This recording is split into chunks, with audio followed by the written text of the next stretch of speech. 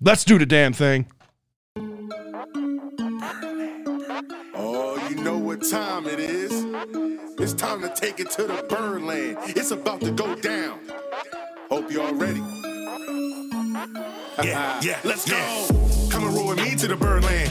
Friends got to giving you the word, man. Any other BS is absurd, man. Sports talking, they give it to you firsthand. They can talk Terps, they can talk O's. Yeah, they both lit. That's how it goes. Baltimore squad, Ravens and Poe. Better tune in. Here on the show. Birdland, Birdland, Birdland. BS. Birdland, Birdland, Birdland. BS.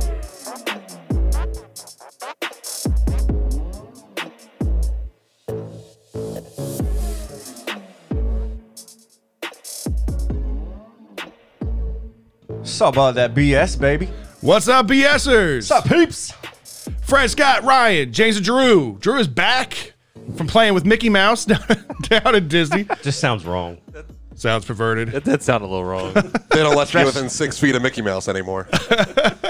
Good to have you back. In And I hope you guys, reality, it's goofy, but hope you guys had a good time down there, you and the family and everything. We got a lot to talk about on this week's show. The Ravens hold their annual pre-draft press conference, and we're going to play a little game of Fact or Cap trying to figure it out. What's real? What's bullshit? Hashtag liar's lunch. Exactly. The Orioles sit 2 games below 500 after 16 games. Are they what we expected?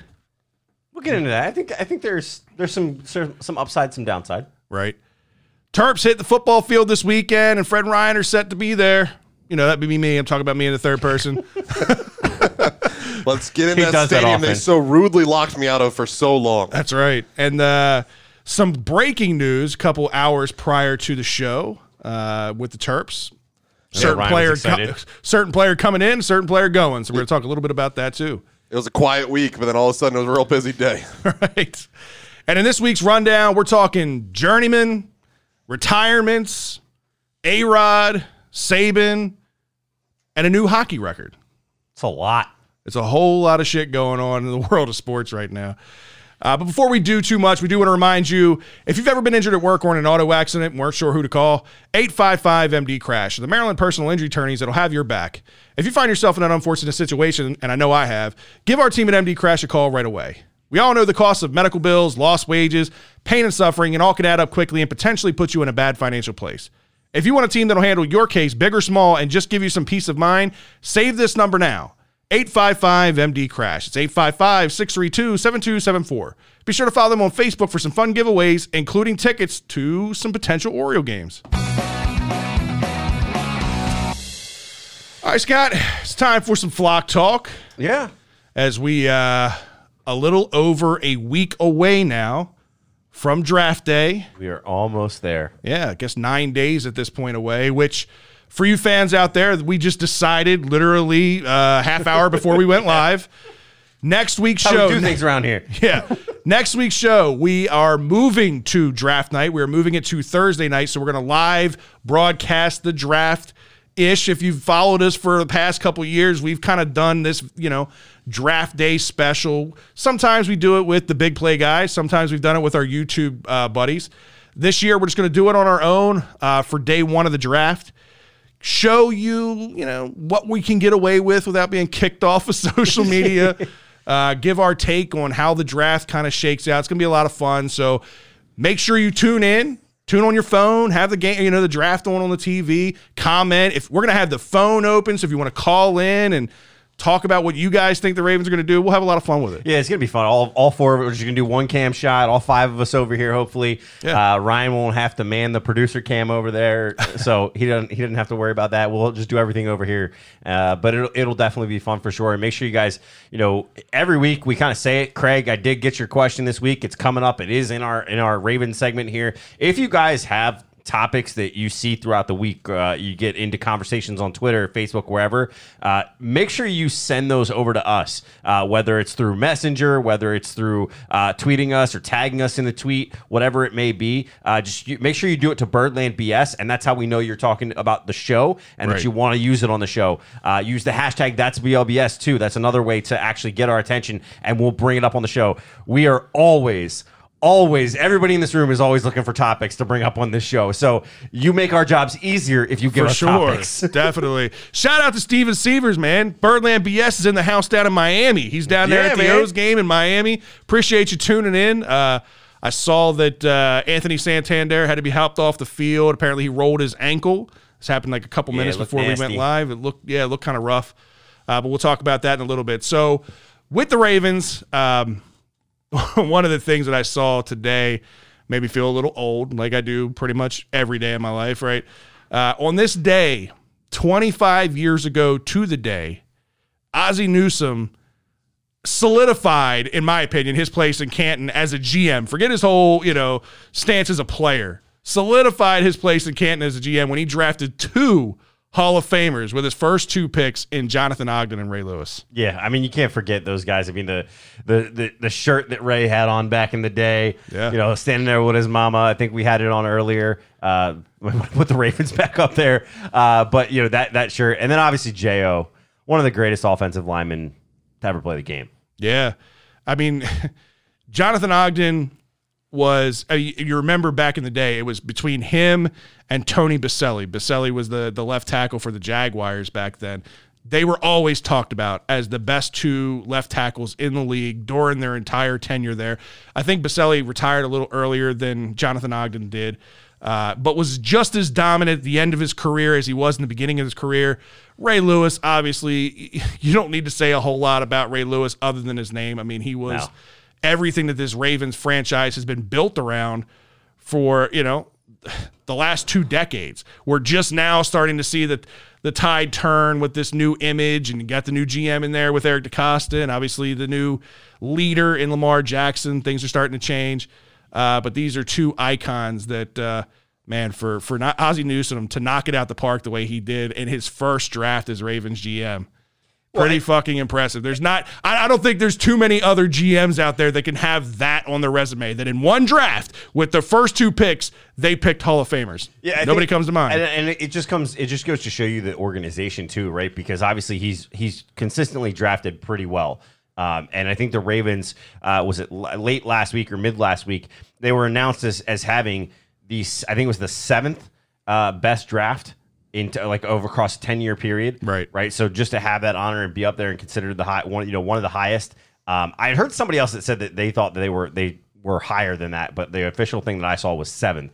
So I don't know if that changed. And I think in the press conference I heard somebody say that they were the best, and I don't know I've about seen that, so much bullshit rankings out there when it comes to GM. I was telling Ryan the other day, I saw something about Eric DeCosta being ranked like the 17th ranked GM in the last, I think the span that they were looking at was basically since he took over. So the last, 2 seasons that he's been the full-time GM, this being his 3rd, right? Because the Lamar draft was still Ozzie's draft. That was Ozzie's draft. That right. was his bow out, which is a pretty damn good bow out when you draft a guy like Lamar Jackson in your draft, your franchise quarterback to start your career with 2 Hall of Famers and end it with a potential franchise quarterback. Yeah.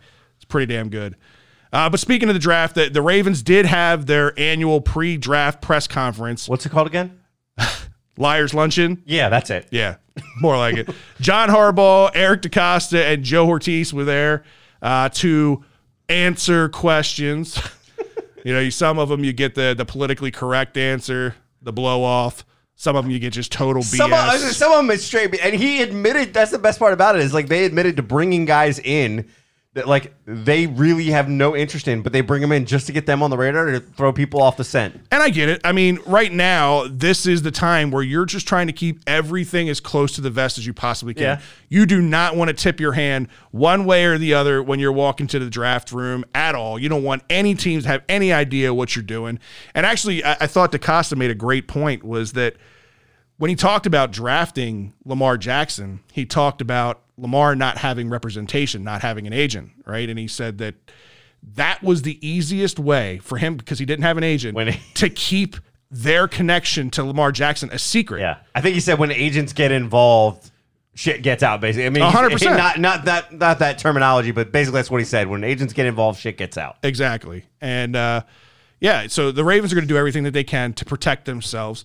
But there was a lot to digest to say the least, in this press conference. Yeah, I mean, there was a few things to kind of look at. Obviously, one of the big things was he wants to look and say, for them, they have 200 players on their board. Yeah. Right, that they're looking at. It's a pretty impressive number. It's a big number to be looking at. I think last season, you were the one that called out. I think last season was like 170 or something like that. Yeah, exactly. So they had 170 draftable players by their grade.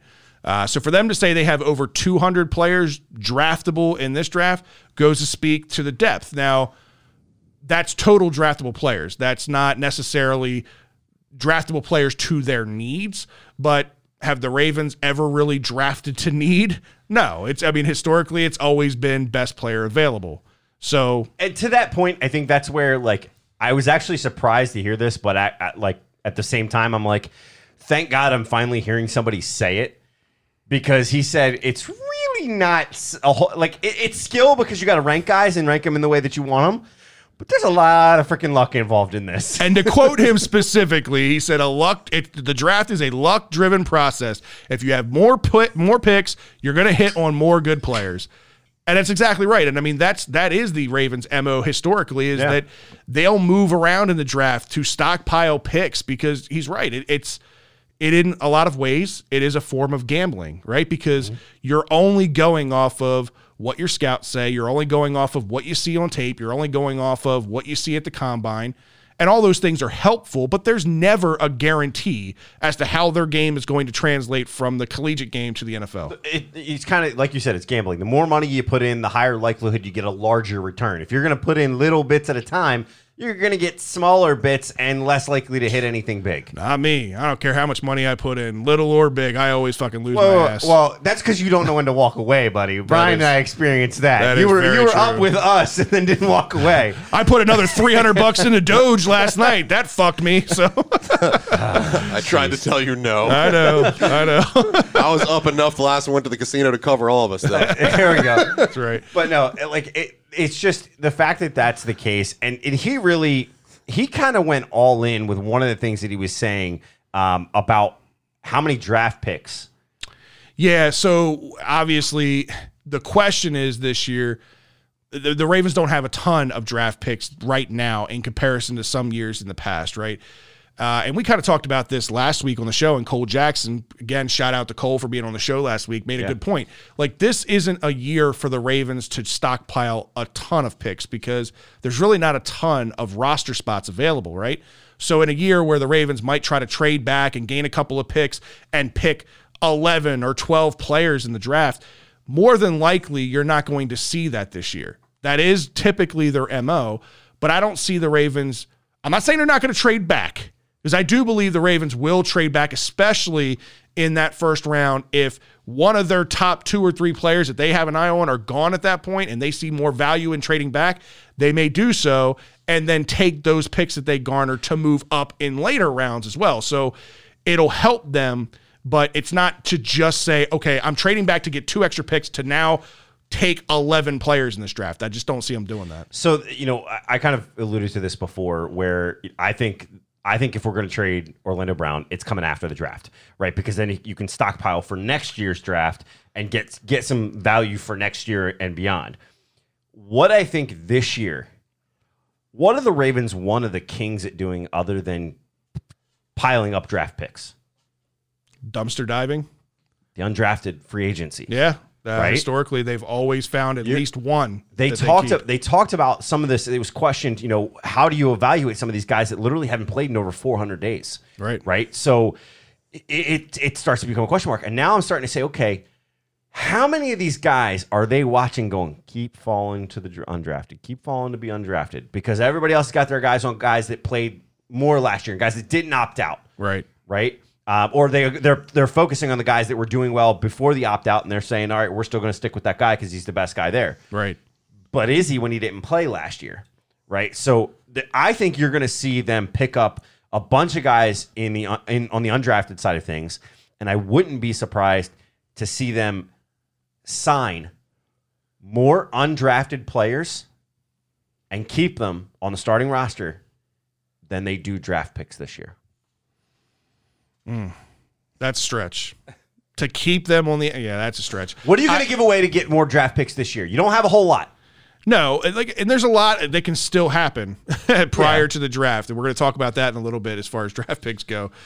Drew, I kind of want to see where your head's at with this thing. I mean, do you think the Ravens stay at 27, or do you see them trading back to gain picks or move around? I tend to think a lot of times when we in this back half of this draft, and they have a couple different needs, I tend to normally always say, no, they're trading out. Right. Or maybe not out, but back to 29, 30, 32, something like that. But how many times have we seen, like, especially now with the one-night draft, the first round's in one night. Right. I hate that. Yeah. You're like, oh, yeah, I'm going to stay up. They got pick 27. Oh, fuck, it's 11 o'clock. All right, just don't trade out. And then you go, oh, they're traded with the Jets, and they now have the 33rd pick. It's like, oh, fuck, what do I waste my time with this draft for? Yeah, that used to be completely fine because you would get to see 2 second-round picks in the first day, but now nothing. You're just like, all right, 5 o'clock, they'll make a pick. No big deal. Yeah. Right. But so I think every year I'm almost like in driver's mode with, like, yeah, they're going to do that anyway. I mean, me, I've said it enough. I don't need to say it anymore about Marshall. Like, that's my pick. But, I mean, to me, this is one year where, like, I don't think I would mind them dropping out because I still think you could get, like, Marshall. There's still players I could see them getting in the early 30s if that was the case. I don't want to see them dropping back to, like, 45 or nothing like that, because then I'm like, what are you really getting then? It's even more of a crapshoot. Right.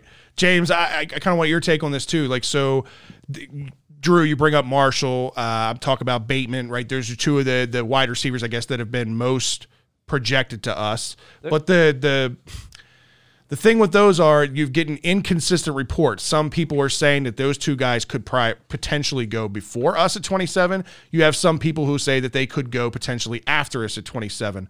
So what do you want to see out of the Ravens? Do you want to see them stay pat at 27, move back, move up? Since they drafted Lamar, I think they're going to draft on day one. Okay. And I wouldn't be surprised if we actually move up. Really? Yeah, like I think Eric's going to try something different than Ozzie has done in the past, and you never know. This could be the year that they do it. When Lamar was drafted, we traded back in.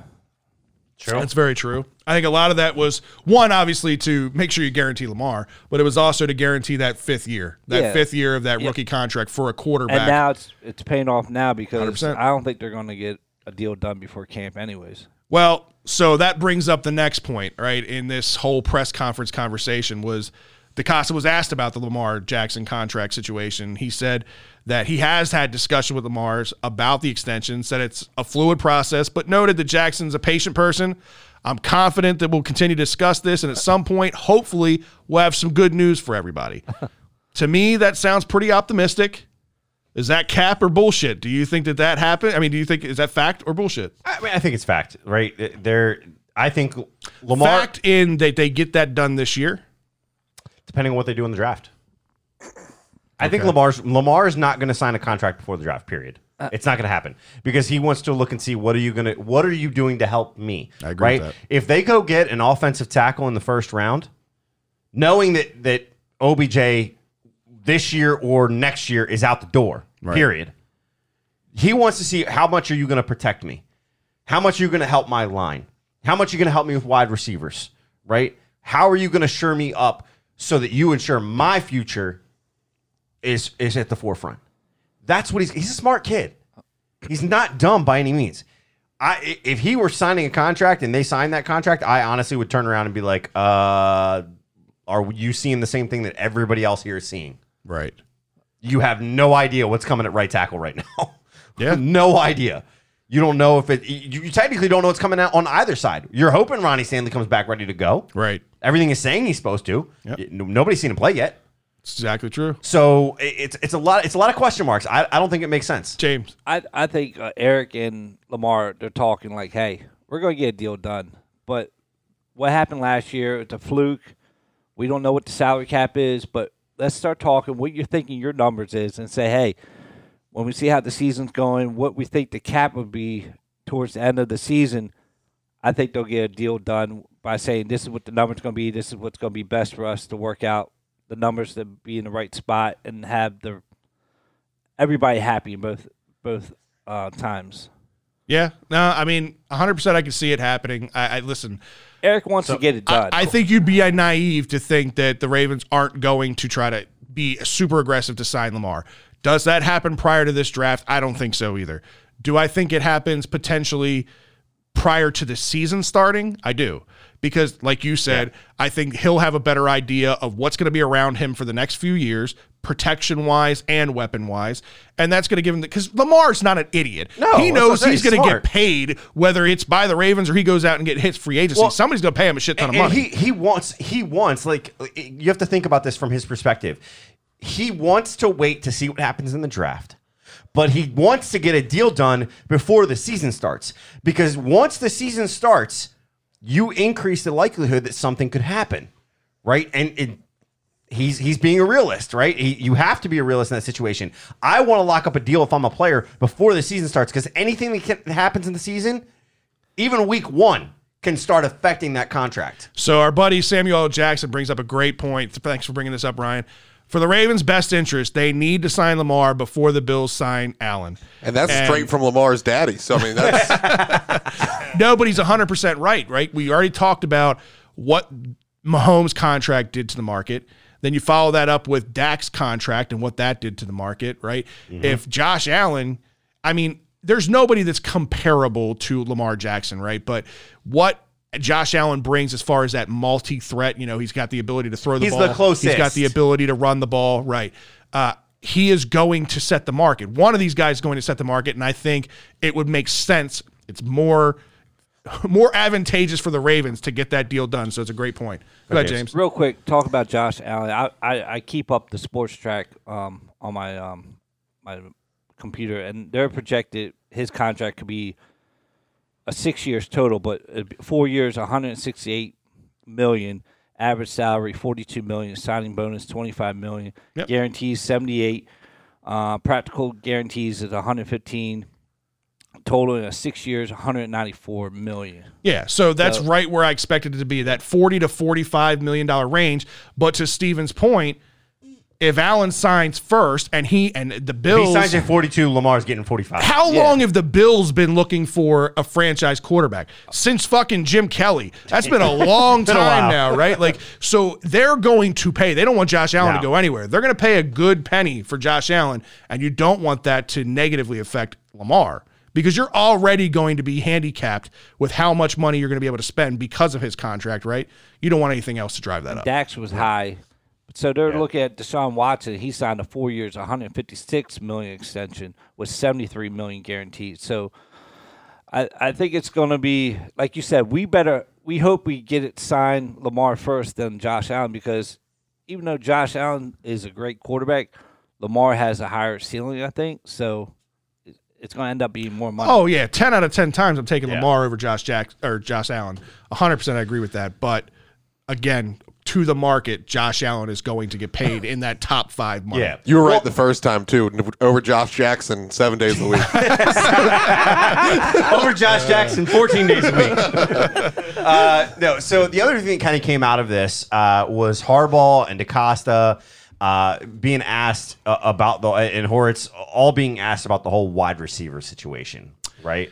That was a pain point for fans and apparently for the front office. Yeah, so this was inevitable. You knew this question was going to come up, right? Because it's everything that everybody talks about on social media from a fan's perspective.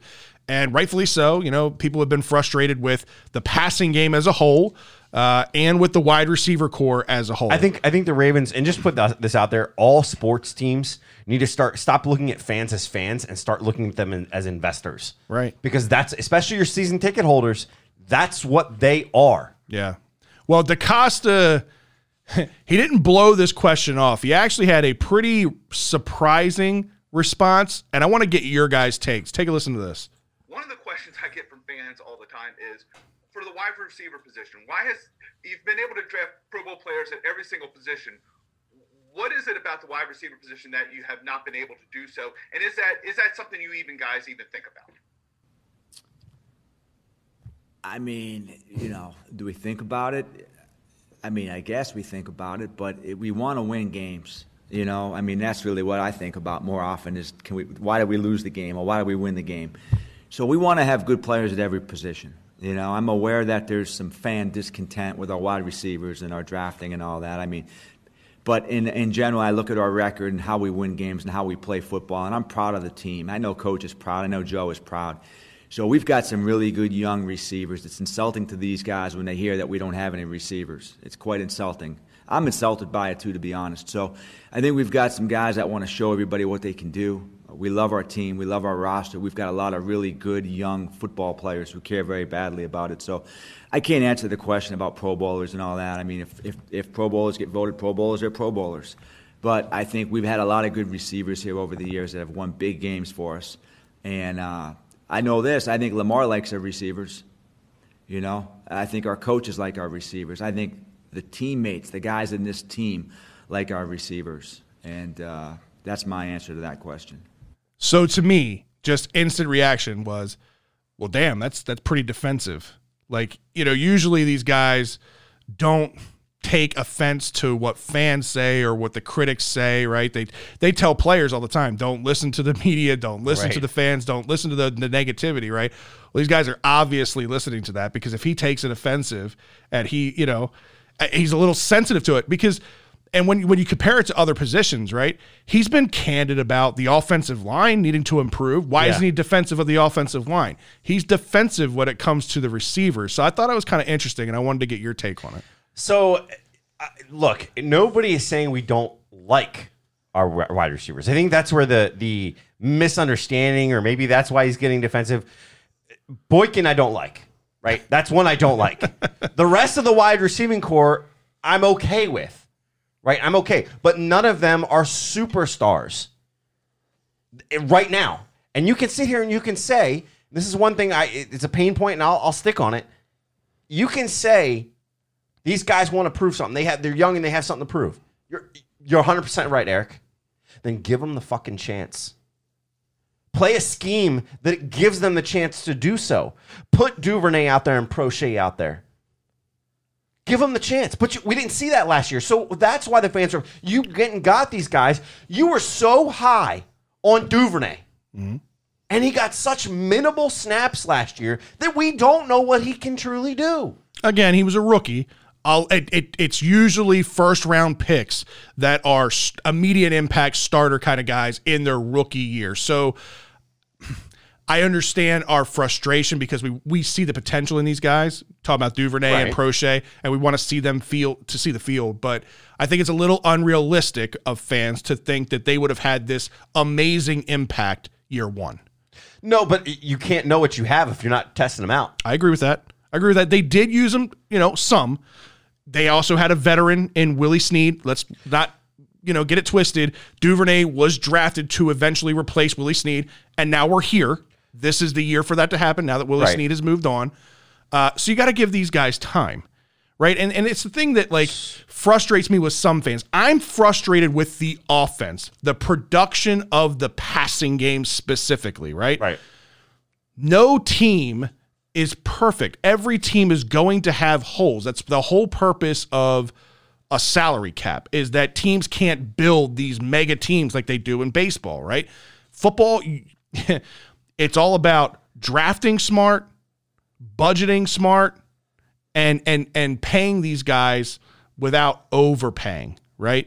But you're still going to have holes on the field. And right now, we have some holes at wide receiver. Yes. And I do think that the Ravens need to address that. So that's kind of where I was on both ends of this whole thing. You know what I mean?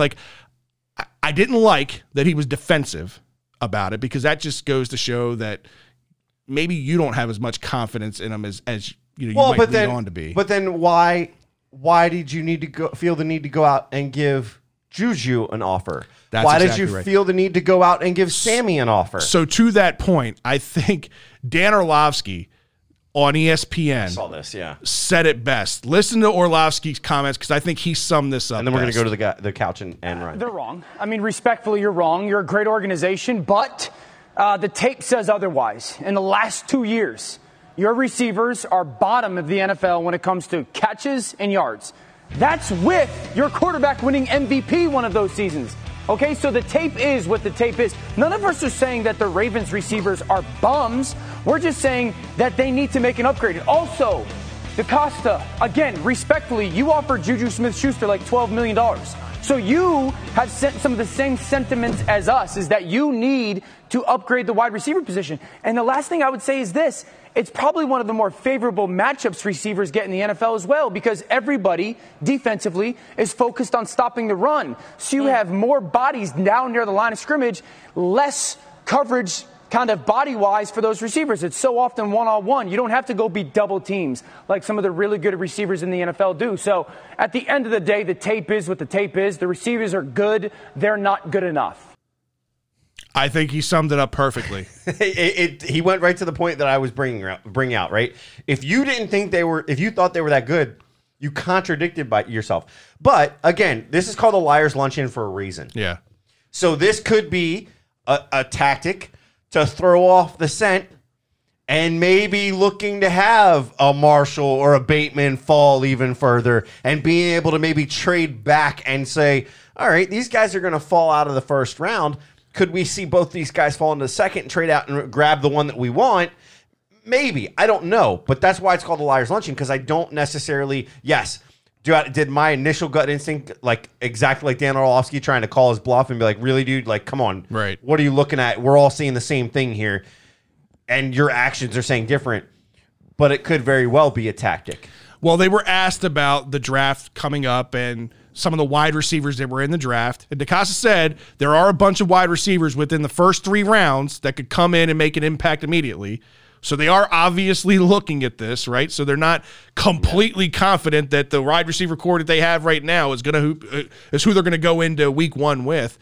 Hortiz was asked specifically about Bateman and Marshall, said both talented guys who have some versatility, a little different in what they do best, but certainly 2 guys who we have our eye on.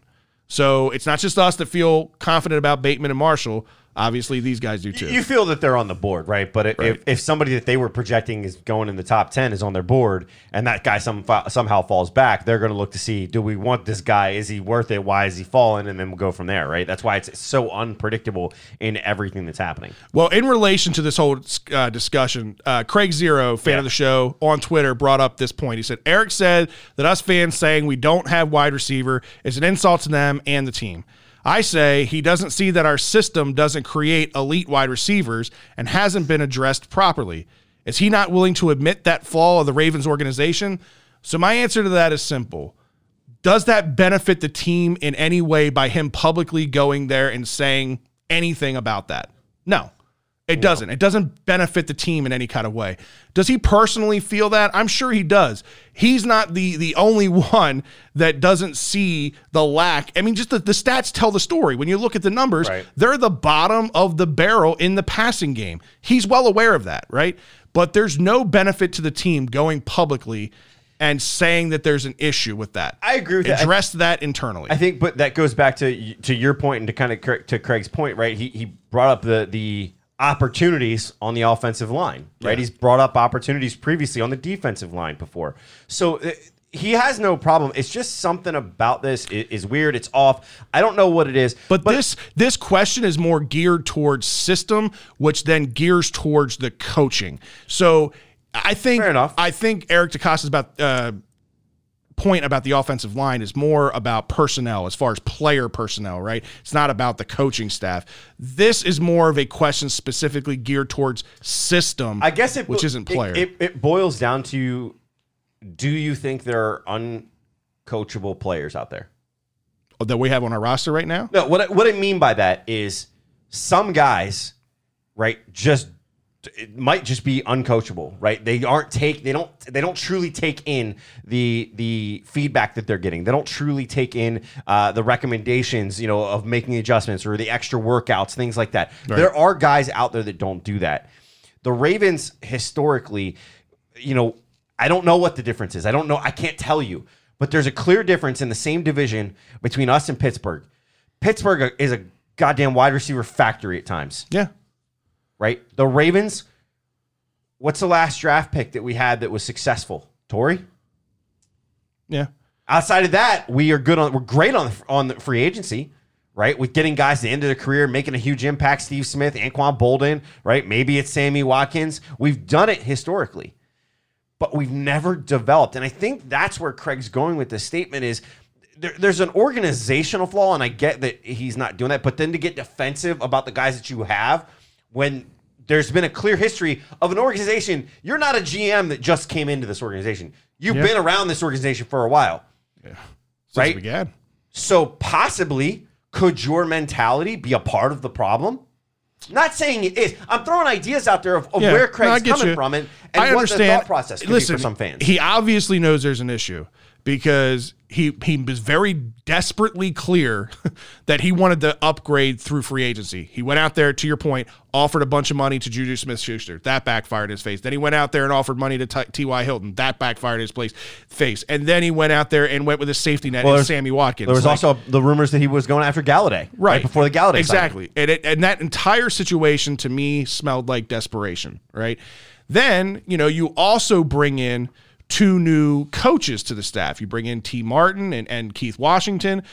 Those are direct hires because of the issues in the passing game and with the scheme, right? Yeah. So they're obviously recognizing there's an issue and they're trying to address it. Like I said, there's just no benefit for them going public and bashing the coaches. Fair enough. I think his point is just like kind of going against what you were saying was he's getting defensive, but yet you're willing to admit holes in other areas. So it's just interesting to see. So Ryan, one of the things that they talked about in this draft meeting, the press conference, that I thought you, of all people, would have liked, Ortiz was asked about Maryland running back Jake Funk. And his response to him was very positive. You can see his face kind of lit up, said he's competitive as can be, notes he's been an outstanding special teams player at Maryland, and that matters to the Ravens. It always has mattered to the Ravens, right? The Ravens hang on to their good special teamers. Obviously, they just re-signed Anthony Levine to, I think, his 11th year here or maybe 10th year here. 11. I can't remember what it is. Yeah, something like that. So special teams obviously important to the Ravens. And then Jake Funk was on Good Morning Football today and had about 5 minutes to kind of self-promote himself on there. I'm telling you, he knocked it out of the park. He's so well-spoken. Seems just collectively like a genuinely good dude, a smart dude. What do you think your prospect would be of having Jake Funk here with the Ravens? Like, would you be happy to see that? I'd be very happy to see Jake Funk with the Ravens. Unfortunately, I believe that if Jake Funk is with the Ravens, it will be as an undrafted free agent. So I'd, for Jake's sake, hope that doesn't happen. Right. But if he does not get drafted, I would love to see him on the Ravens and get him here. I would, if the Ravens would spend a draft pick on him, great. I just don't see the Ravens doing that with with where they're standing with their running backs, with what they've done in the past. So I think that if the Ravens get him, it would be because they were the best fit option when he could pick his team instead of the team picking them. Well, he did again in that statement with Good Morning Football today.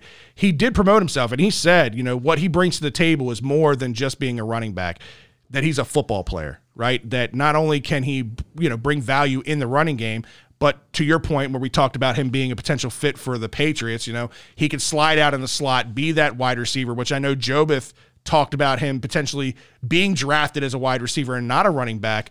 And then obviously the added value of special teams. He said in 2 years he had 32 tackles in 2 years on the special teams unit. In my opinion, he's going to get drafted. It's just a matter of where. I think this guy's probably a late 4th, early 5th, in my opinion. Yeah, I mean, I hope so. It's just he's so far all over the place. People saying he's going to be a good pickup undrafted versus a couple people saying he's a just early day 3 pick. I have not seen pretty much anybody outside of this room that says he's a 4th round pick, but I wish him the best. And if the Ravens do it, I'm gonna be jumping for joy because it's been a while since I had a Raven to really, or a Terp to really root for on the Ravens. Right. I always liked having Torrey there. Yeah, it seemed like every decade we had one. With Jermaine Lewis in the early days, and then Torrey. So maybe Jake Funk will be that next wave of Terp that comes through. I hope so. I'd be excited for it. So another thing I did want to bring up, because we brought it up a little bit earlier, but we didn't get into it, is the whole OBJ situation, right? So it was addressed in this, and then I know that we're going to get into some more discussions, but He would not. He was asked about trade discussions regarding OBJ. He shut those down immediately. He said, "I'm not discussing any potential ongoing conversations or discussions that are happening with any players." Typical GM speak. To the point I made earlier, that doesn't benefit the team to talk about that. Exactly. So why would you? And then he also wouldn't confirm that Alejandro Villanueva had a visit. That had gotten out that he was, he was one of the guys that they were looking to bring in to potentially replace him. Obviously, Ian Rappaport was the one that reported him coming out.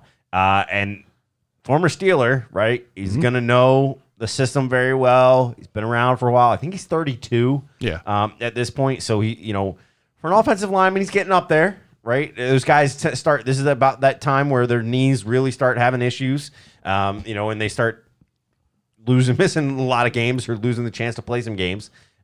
So I want to get your take on him, the thoughts of him coming out. So the way I feel about this is bringing in Villanueva doesn't signal one way or the other that the Ravens are going to trade or not trade Orlando Brown Jr.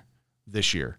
I don't think it has anything to do with that. Right now, when you look at the tackle depth on this team, you've got Ronnie Stanley, who's still banged up, and we're not 100% sure if he's going to be healthy. You got OBJ, who is obviously disgruntled, and we don't know how he's going to react to being here. And then behind him, the only other guy you've got is Tyree Phillips, as far as tackle depth goes. Has struggles. Right. I mean, DJ Fluker went out there a little bit last year, but he was terrible, and he just signed with the Miami Dolphins, so he's gone. You have no tackle depth. So Villanueva would be a great signing, even if the Ravens keep OBJ, because you need that depth.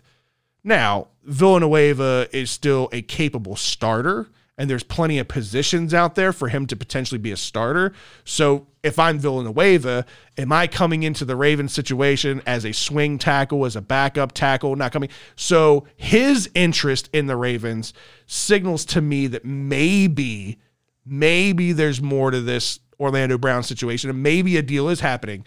The rumor started up again today. I saw on social media that the Vikings and the Ravens are talking even hotter and hotter now as we get closer to the draft about a trade. Something with bleeding purple.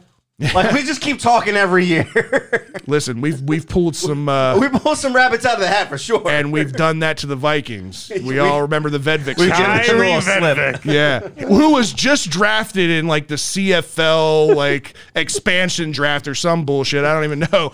We got rid of him for what, a 5th round pick? Yeah. And it turned into Calais Campbell. Exactly. Yeah. So, listen, any deal that the Vikings want to talk to us about, I'm all ears for it. We can rob them again. Let's do it. So, yeah, I mean, I think this Villanueva signing or potential signing would make a lot of sense for the Ravens with or without Orlando Brown Jr. in the fold this year. I think if it's doing one of two things. It's either throwing off the scent of the idea of us drafting, right, or they are bringing somebody in and they're still going to draft because they're going to turn around and say, okay, we've got this guy drafted. Now we can get rid of OBJ, get some draft picks stockpiled for next year, and now you got Villanueva that he can sit behind and actually get, it could be a shared snap situation. Villanueva still wants to play ball, right? If he wants to play ball on a competitive team, and hell, if he wants to come over and give us some schemes, what the hell is going on in the Steelers? I'll take it. 100% sure. So our boy Garnett brings up a great point. Says Villanueva would be a perfect transitional tackle piece for a future talent tackle. Exactly what I was just saying. So yes, if you are going to be trading Orlando Brown Jr. and you need that stopgap, that bridge feeler for a potential, let's just say you don't take a tackle in the first round of the draft. You get a tackle in the second or third round with a guy that you don't want to throw right into the fire year one as a rookie. Villanueva makes a lot of sense, a good piece to bring in and learn behind and have them, transition next year. Yeah, I mean, imagine being able to learn from Villanueva and Ronnie Stanley. Right. I mean, and if Stanley goes down, now you're a starter. Stanley can't start. Now you got your starter on the left side until he comes back. And be able to shift a guy left around. We can go a bunch of different ways with a situation like that. I'm excited, man. It's again, the NFL draft is like a holiday around here. We're 9 days away. Like we said earlier in the show, if you weren't tuned in at that point, next week's show, not on Tuesday. We are going live Thursday for the NFL draft. Draft edition. We'll go live 7:30 as normal. Draft starts at 8 o'clock. and we're here until the first round ends, whether the Ravens pick in the first round or not. Let's hope they pick, and let's hope they pick multiple times if they trade Orlando Brown. If we have time, maybe I'll figure out a way to we'll get a timer going in the background. We'll get a buzzer going. We'll get it figured out. We'll figure something out.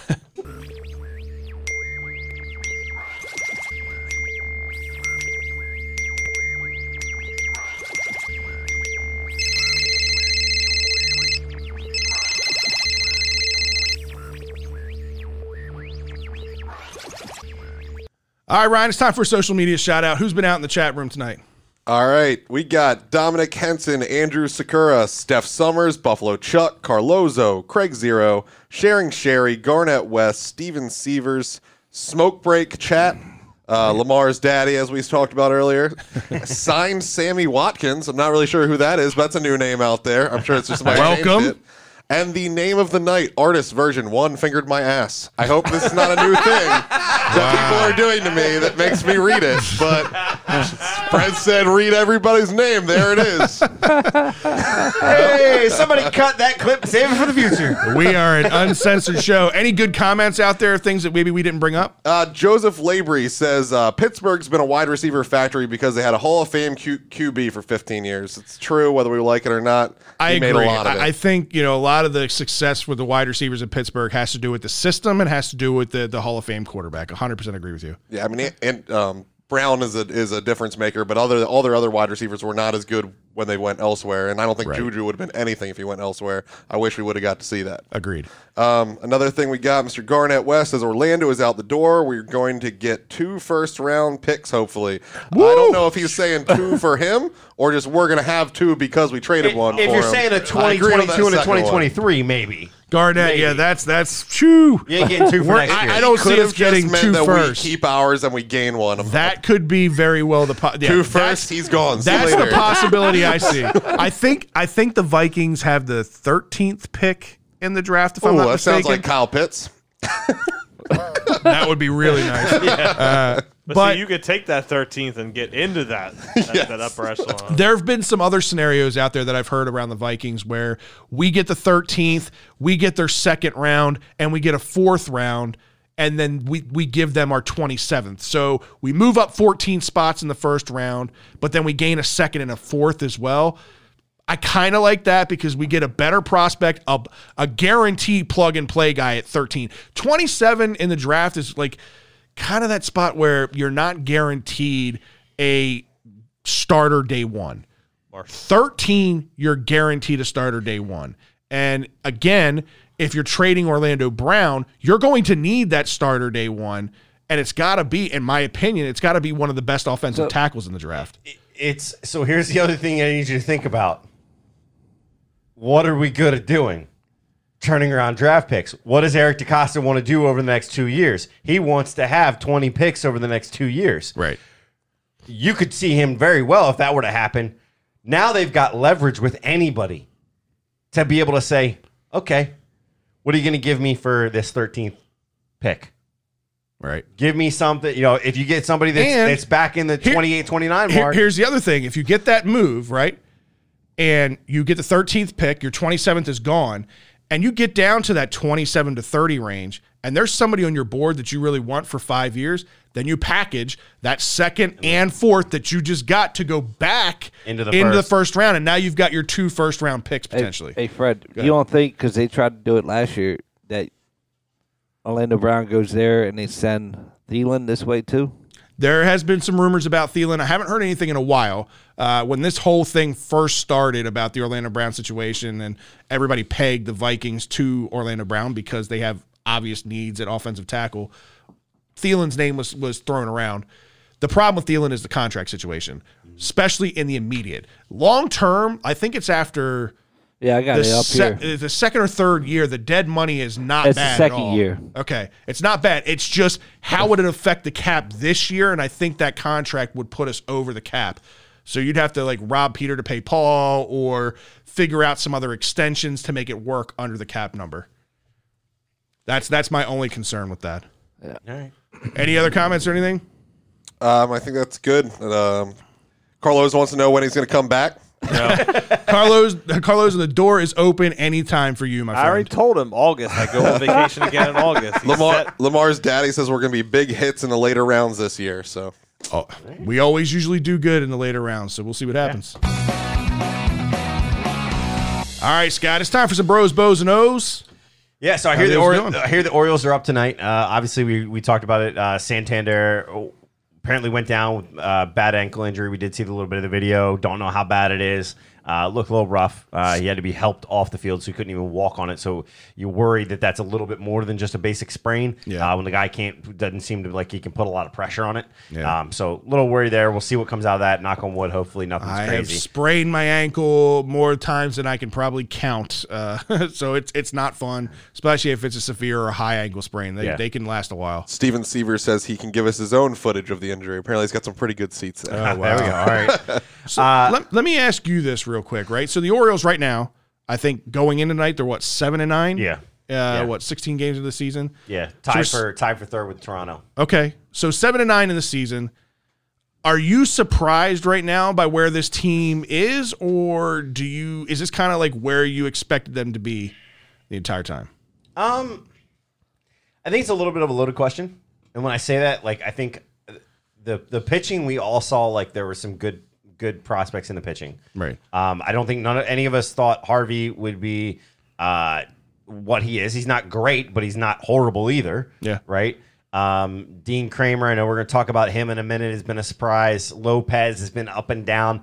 John Means is a goddamn workhorse. Yeah, he is. And Zimmerman's looked pretty good for the most part. Yeah. So that was my one thing that I was okay with. My question mark was the hitting, right? And the fact that, we lost some of our guys that were really productive some of our last bigger year. Power numbers we lost. Yeah.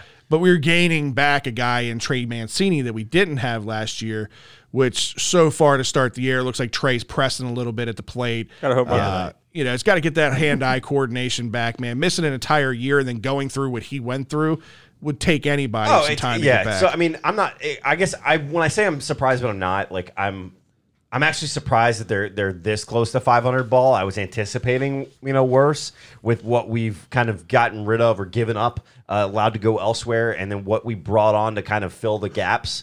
And the fill the gaps have been okay. Nothing's been stellar, which it is what it is. But the other side to this is, AL East this year sucks. The Yankees suck. The Rays are like the Yankees. The Yankees are awful. 5-10, I think, at this point. At least if we're going to be awful, we're not paying to be awful. Like the Yankees are paying out the ass to be terrible right now. Yeah, I mean they've struggled. They're so bad. Jay Bruce was like, "Fucking, I'm done." Yeah, he said he quit. I'm done. I'm retiring. I'm out. But yeah, no, I mean just the AL East in general has been rough. So I mean the 500 piece, that's where most of our games have been thus far. So it hasn't been a true test.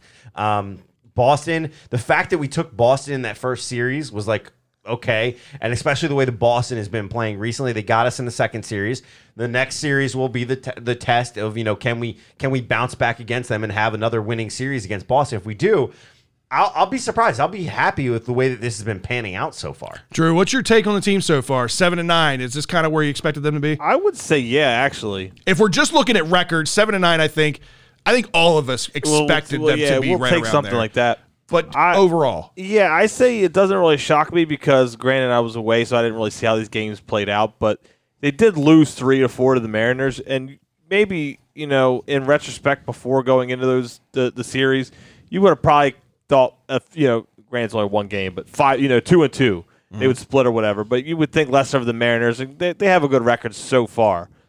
But, no, it doesn't really shock me at all. I think more what shocked me is how they're doing it. Right. Because pitching's been probably better than the hitting. Yeah. I mean, I think we would all agree that. Right. And then, like, John Means, we'll bring him up soon enough. But just seeing what John Means has done, I was lucky to make it home in time for the game on Sunday. And I watched the whole game on Sunday, and it was just like, I had, like, stars in my eyes watching this guy play. I'm like, that's what we saw in 2019. Yeah, I mean, let's dive right into it then with John Means. John Means, in 3 road starts so far, allowed 1 run, 18 strikeouts, and 18 2/3 innings. I mean, he's looked great so far. I liked John Means from the moment that he got up here. And I thought he had potential for like the middle of the rotation kind of guy, you know, like that number 3 or number 4 type starter.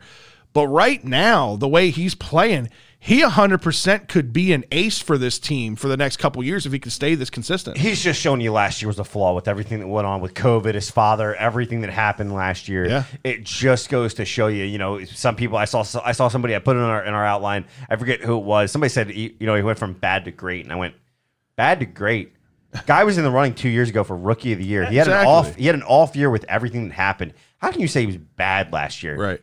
That's someone that isn't paying attention.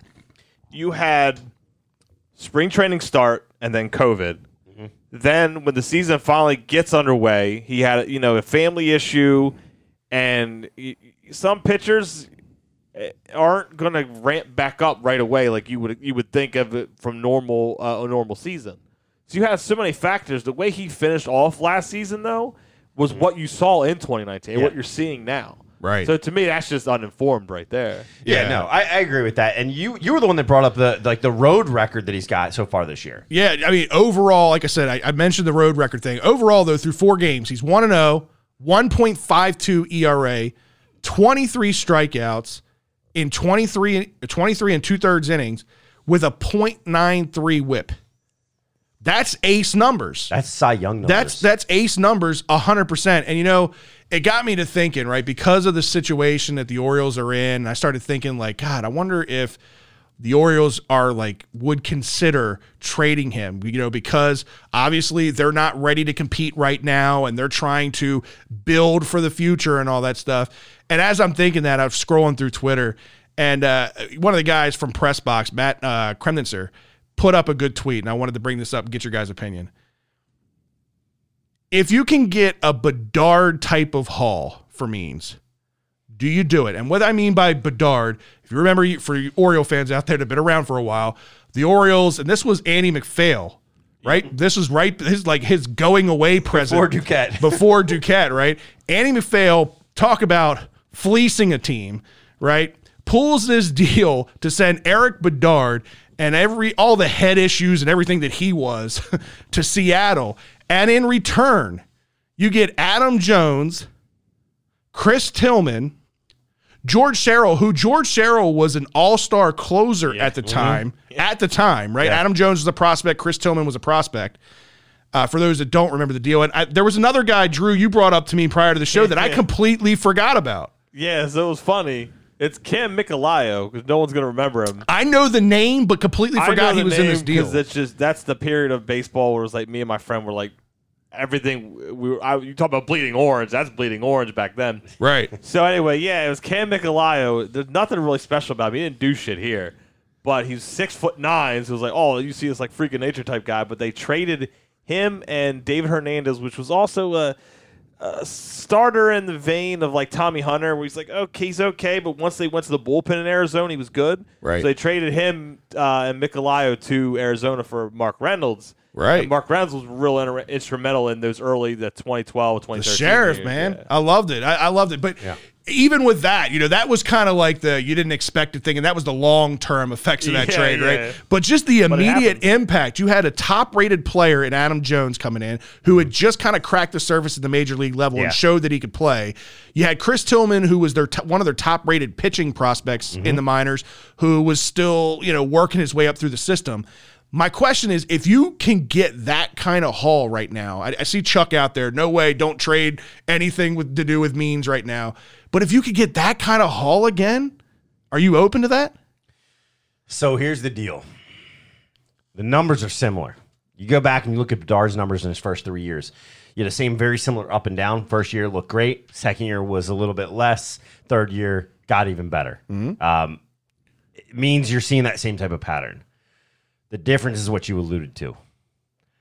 I don't see any head case issues with John Means. John Means is about as likable a guy as there could be. Exactly. And Bedard, we knew, was having some head issues. Now, whether that was as a result of our pitching woes all throughout, right? We had Arrieta that we thought was the same thing. Oh, he's a head issue. He's a head issue.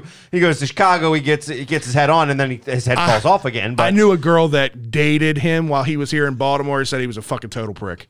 Who, Like Arrieta? Eric Bedard. Bedard. No, Okay. he's a notable prick. Yeah, he's a total prick. So it wasn't just what you saw in the media. He was a dick. He was no Sidney Ponson. No, City Ponce. Buddy of mine drank with him at a bar down Canton. So That's the first mistake he made. Yeah, Drinking exactly. with Sidney Ponson. But no. Look, I don't know because if you're doing that, you have to convince me that you see our pitcher of the future, our ace of the future in this staff somewhere. And we haven't seen DL Hall yet. We've seen a little bit of Kramer. Grayson Rodriguez, still got to see him. Grayson Rodriguez, you got to see. I haven't seen these guys at the major league level yet. I don't know that there's enough to warrant me saying we have our ace of the future. Now, that ace of the future doesn't need to be here tomorrow, but they need to be here in the next 2 years. Right. They need to be up and productive. They need to have a John Means year number 1 that he had. Right. I don't know that that's there. I just haven't seen enough. As much as I love what you just brought up, and I'm looking, I'm going, that value for those 3 guys brought us. It was some unreal. It brought us Remember some good when haul. we got screwed over in the whole Glenn Davis deal? This like made up for that. But it made up for it, but because Bedard's head issues continued in Seattle. Right. What my fear would be is you let John Means go, and John Means becomes a multi-Cy Young Award winner. I'm not saying he is going. You set the bar real high. I'm not saying he's going to do that, right? It's 420. Lay off the weed. But we let Arrieta go, and what happened? He was in the running for the Cy Young. You're 100% right. Right? So that's because they let him throw the cutter. Right. But I don't know where John Means' next development is. I need to see it. I want to see it. And that's my hesitation. I'm listening. You have my attention. But I'm not pulling the trigger at the snap of a finger. You need the cherry on top of that fucking sundae, huh? I need the cherry. You need that cherry. I need the cherry. It's kind of a couple things with Means. What we're talking about now too is it's not really likely you're going to get a huge haul yet. He's doing pretty damn good, right? But he's also got a lot of arbitration left too, right? Like he's got 3 years left of arbitration, not included this year, right? So he won't be a unrestricted free agent until 2024. So team control, but a team that's a contender is going to be willing to want that. And I get that, but it's very few and far between. Blake Snell's the only kind of real recent one in my mind that has like a 2 or 3 years of arbitration. Yeah. Right. They got traded, but that's kind of like the Rays MO. I was going to say, yeah. So it's my response would be it's twofold. Yes, if you got a major haul before July, and it could happen because it's happened with Snell in recent memory, then that would be amazing and just about jump at almost any mind-blowing thing. But then it also goes with wait a year or two. A year or two, he could be even better. Or it could be drive his price up. Or, I mean, negatively, it could go down, sure, but I'm choosing to be it's real like the positive. stock market. You got to sell at its peak, though, right? I'm choosing to be real So you sold Dodge today? Fuck.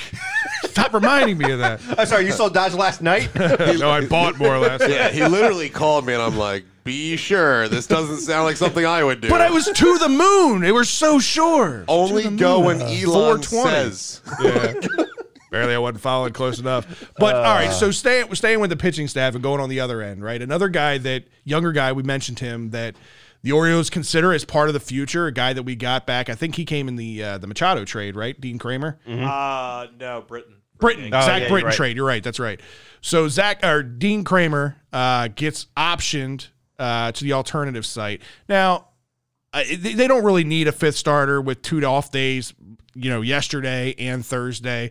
So there's that. This could be just they don't need him, so let's get another bullpen arm up there. The bullpens have been a little taxed lately. But, the thing that I've saw so far from Dean Kramer is inconsistency. When he's on, he's electric. He's got good stuff. But when he's off, he's been off, and the numbers tell the story. Yeah, I mean, when you look at his numbers, he went into Saturday with a 10.5 ERA. Yeah. 10.5 through 3 starts. He goes 4 2/3 and winds up getting the ERA down to 6.75 by the end of the game. So, okay, it's getting a little bit better, but he only goes 4 2/3. His whip is just under 2. He's 1.88. Yeah, that's gotta improve. Yeah, it's bad. He's not. When I watch him pitch, he's not locating consistently. That's his problem. Yep. And one of the things that jumped off the screen at me watching that game, you seen what his breaking ball is coming in at? It's high. No. Low? His breaking ball is coming in at 72 to 75 on average. That's good, though. That change in velocity is usually good. But usually benefits you. Because he can't locate, he's either missing wide or it's breaking so slow the hitters can read it, licking their chops, and they're just like, yeah. And, they know they just sit back and wait on it, and it's coming. I haven't noticed the velocity on the breaking ball stuff. I have noticed his velocity on his fastball has been good. It's been pretty consistent in the mid 90s there, which is good. Like I said, his stuff to me translates to Major League. But he's just got to get better with his command and his consistency. It does. And honestly, where it jumped out to me wasn't actually early in the game. It was like midway through when he was at like 74 pitches. I knew he was in the 70s. Right. And I saw 75 come up on the screen. I was like, he's throwing 75 pitches already? I thought he was down like low 60s, something like that. And then the next pitch, he throws a breaking ball again, and it said 72. I went, oh, fuck. Yeah. That's not good. Like, you can't be throwing a breaking ball that slow. If you're throwing a breaking ball that slow, it better have a lot of fucking movement on it. And his isn't. It doesn't. It's not breaking 12-6 and dropping off the table 2.5 feet. It's coming in with slight break, maybe moving 6-8 inches at a time. That's easy for a hitter to follow. I mean, I think, honestly, and you and I have experience in hitting pitches like that, right? I think you and I could hit Dean Kramer right now with this breaking ball. Sit back, wait for the breaking ball. You know it's coming, and it's going to be one of two things. It's either going to be every breaking ball he throws, it's either out on the edge or it's right down the middle. I'm almost 40 now, Scott. These eyes don't work as good as they once did. I definitely can't hit his pitches. I'm just gonna put that out there. They're both wearing glasses right now. Yeah, exactly. So I've worn glasses since I was 12 for my defense, all right? My thing with this, though, with Dean Kramer is I really hope that it's literally just to get through these bye week or these bye couple off days, and they bring him back up, because ideally this is what I wanted to see from day one. Is I want this kid to learn on the job, take his lumps, don't give up on the kid, don't discourage. I think sending him down sends the wrong message. Yeah, I understand, the production isn't there, the ERA is bad. That's fine. Nobody in this organization has expectations to win anyway, right? I think it's more beneficial for him to learn at the major league level against the best of the best out there, take his lumps, and he'll improve. Well, and to your point, the whole idea of it being for the off days, right? Part of what they do with this move is, and they didn't do it immediately, which was interesting. Usually you get these corresponding immediate they announce it at the same time. They actually waited about 25 to 30 minutes before they actually announced it that Cole Sulser was actually going to be recalled. Right. So that's the bullpen. That's the bullpen arm getting you through the week. Last year's closer of the year for a month. Yeah, right. Out of the 2-month season. Yeah. But yeah, so it's definitely something that's interesting, and I'm going to keep an eye on it as we continue to go. So speaking of going up and going down, casting couch, both of you guys are on the spot. I want to get your take on this. When is the right time for Adley Rutschman to make his debut? Because I'm right at this point, I'm done with Severino. He's absolutely awful to watch defensively. He's fucking terrible. You talk about getting out there and being able to hit Dean Kramer. I could get out there today and be a better defensive catcher than Severino. Severino is awful. Sure your old knees can handle that? Maybe for like an inning or two. The way I feel after I landscape this weekend, the back of my legs are killing me, so I definitely couldn't do a 9-inning game. But either way, defensively, Severino's terrible. Cisco hasn't panned out like we all expected him to be. I think he's kind of niched his way into a backup role at best if he's going to be at the major league level. When's the right time for Adley to come up? My response would be, I think the only problem is if... Fuck service time. I don't want to hear about it. No. Okay. You haven't had regular minor league games yet. Whereas normally minor league games would be starting now. I think that's the only thing that's kind of would slow them down on bringing Rutschman up. So you don't think the service time or starting his clock or any of that? I'm not saying that doesn't, because I'm sorry, every team does that. We granted that Seattle Mariners executive Live said mic. Yeah. Live mic. The other stuff he said wasn't what everyone's thinking, but a lot of those Right. GMs are thinking, but if I can start this guy in September, it's the service clock doesn't start. I'm not saying that doesn't factor in, but I would say like maybe if minor league games start on time, you could see Rutschman up here by June 1st because he in theory he would show off what exactly you expect out of him, and he looks great for a month and a half. Okay. But right now, you got that alternate site. I don't think now is the time, but I'm completely with you. The catchers you have are fucking horrible. I said this from the day he was drafted. Literally day one when he was drafted, he was the best defensive catcher in the organization. Day one. Yeah. Day one. Now granted, I know last year he didn't get to play, other than the alternative spot and all that stuff. And he's, playing behind and all that. I get that. But he's, even today, not having any, minor league games yet, comes in tomorrow and he starts catching. He's a better defensive. Forget offensive. Offensive, he's going to be better. But defensively, he's light years above both of them. James, what's your opinion? I don't think so. What? Get out of here. And we're going off of James. No. I'm just saying, save him down there till August. There's no reason to bring him up. What was it James just told me? Get off the weed. There's no reason to bring him up. Let him be with the young pitchers that he's going to see maybe next year, 2 years from now, 3 years. Get a feel for them. Be there. But there's no reason to bring him up. We're not expected to win anything. Let him be with his pitchers that he's going to see for the next 2-3 years. I get it. I'm playing both sides of the fence here. It is. I'm with Drew. Let him go down there. Let him get some hitting out because spring training wasn't the best for him.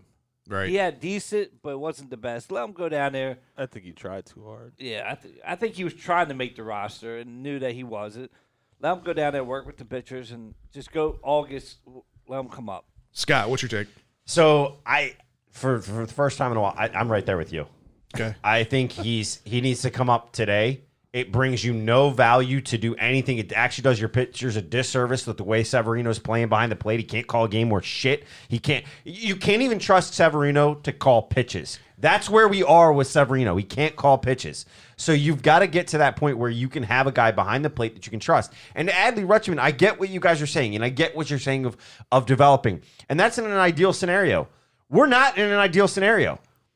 Adley Rutschman can come up and be a major league player. Let his bat develop up here. That's fine. I'm fine with that. I think his bat can be major league ready. I think he just needs to sit back, relax, and get that debut under his belt. And this kid's going to start showing what he can do. The traditional catcher, right? When you think of traditional catchers, they're not like 300 hitters. There's few in history that are like the exception, that are like the 300 hitters. Yeah. Most catchers are that 220 to like 250 range hitters wise.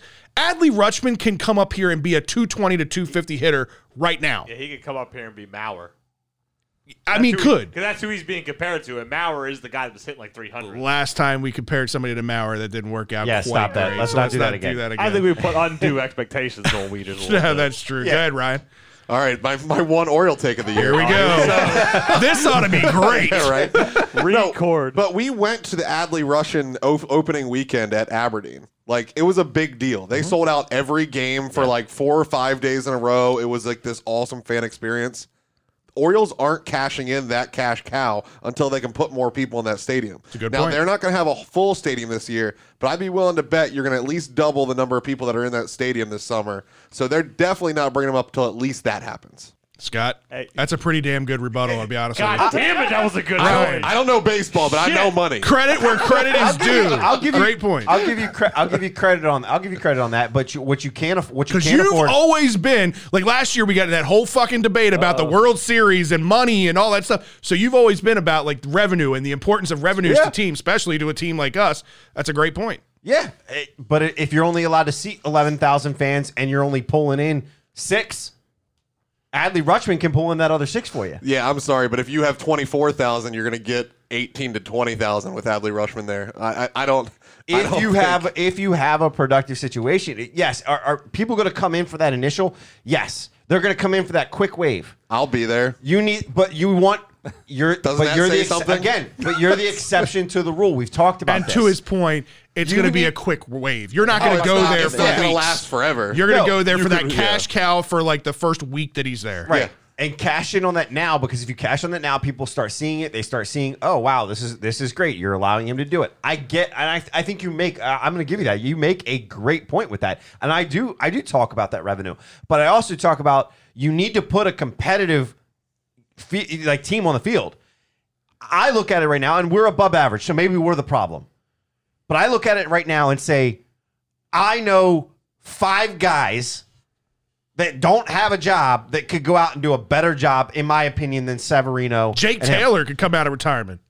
I tell you one. Anybody? I tell you one. Even Yes. Tom yes, Barrett. Yes. There it is. I'll throw a name out there. 70. I'll throw a name out there. My wife's probably gonna get real excited upstairs. Oh, God.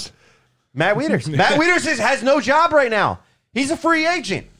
Yeah. You know he can come in and call a game. But that's the They're not point. gonna pay They're him. not going to pay anybody to come in. They're going to keep it Nobody's internal. paying him right now, so nobody's saying you don't just offer him He something. probably wants good money, but Rushman will be up when they have his bobble. He was at in night. St. Louis catching behind Yachty.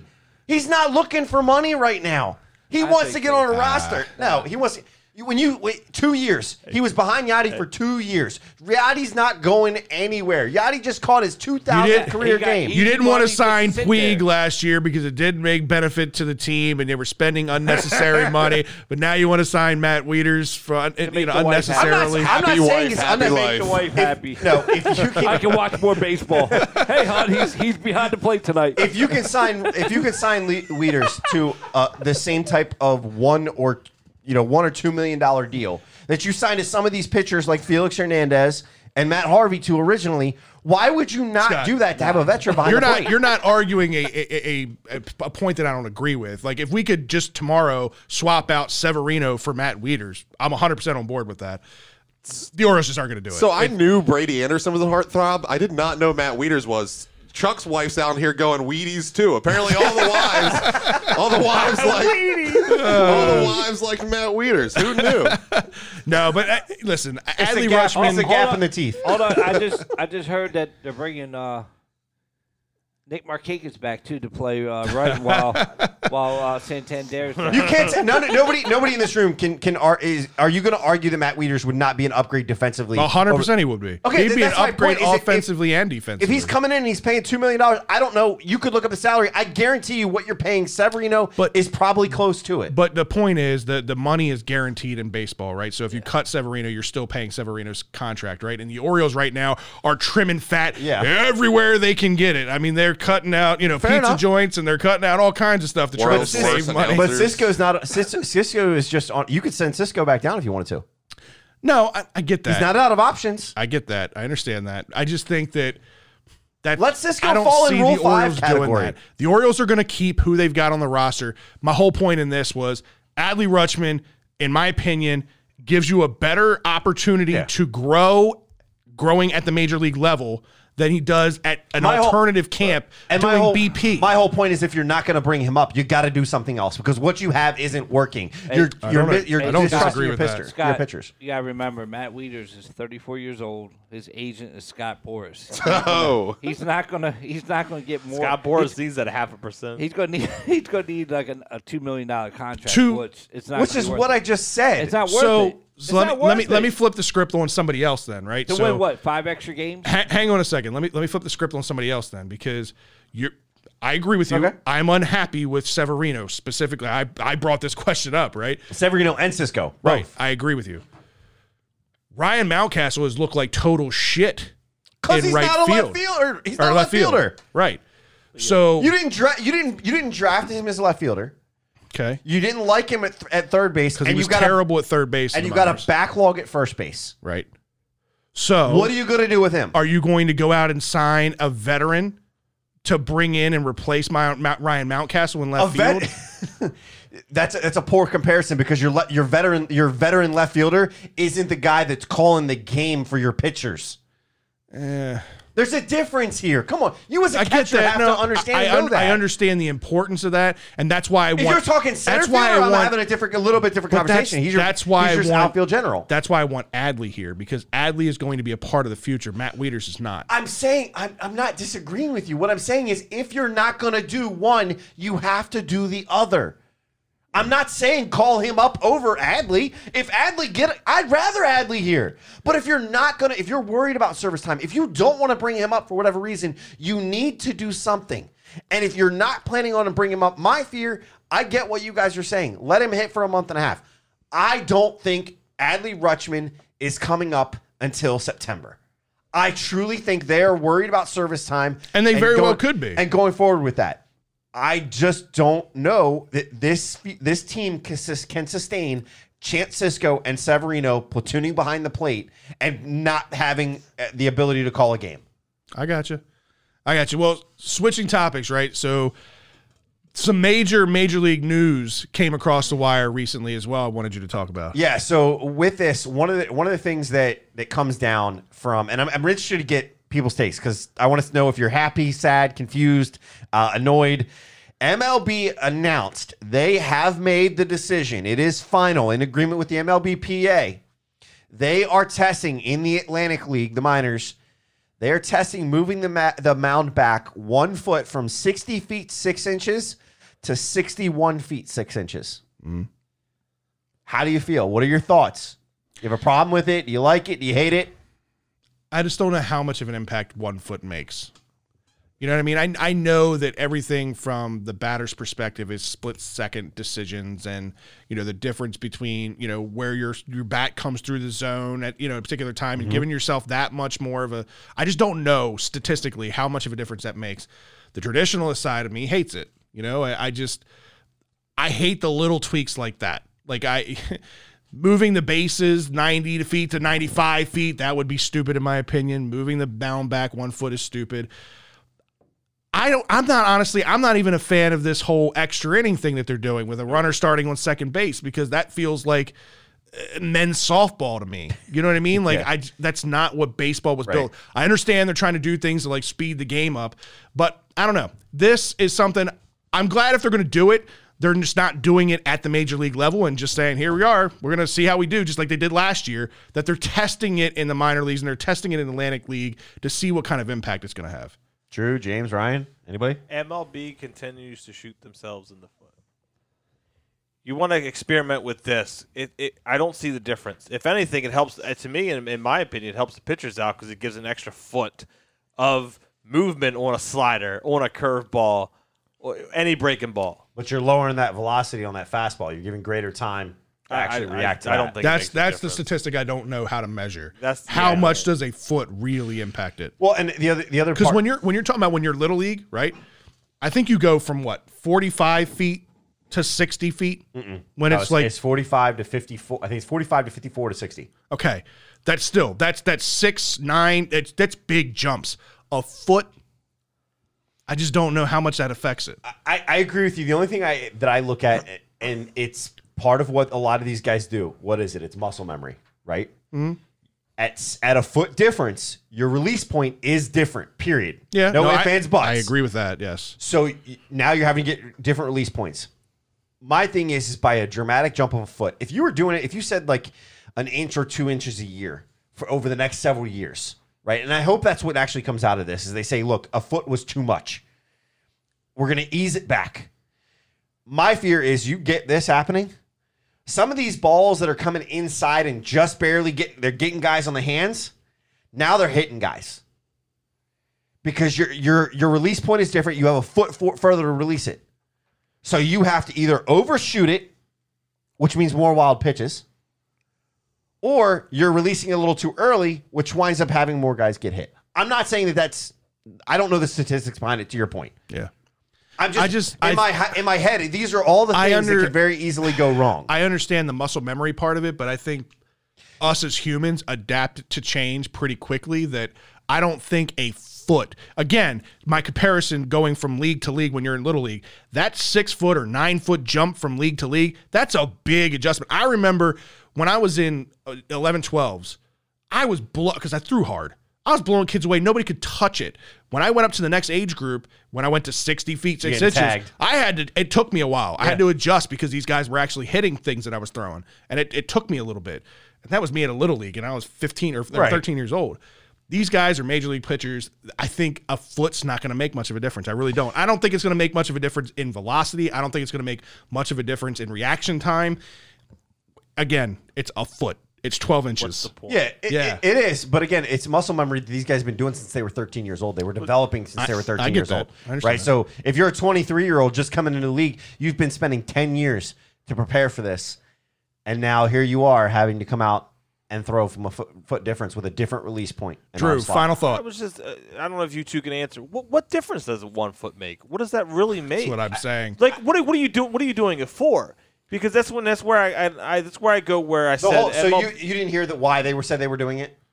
Explain it to me because I don't know. They think it's going to bring more offensive to the game. Okay. Because it's going to slow down that fastball that we were talking about. Again, it also was about response time of the pitcher on comebackers and batters for safety. Again, as well. where I go, MLB. Yeah, that's a bullshit MLB statement. shoots themselves in the foot.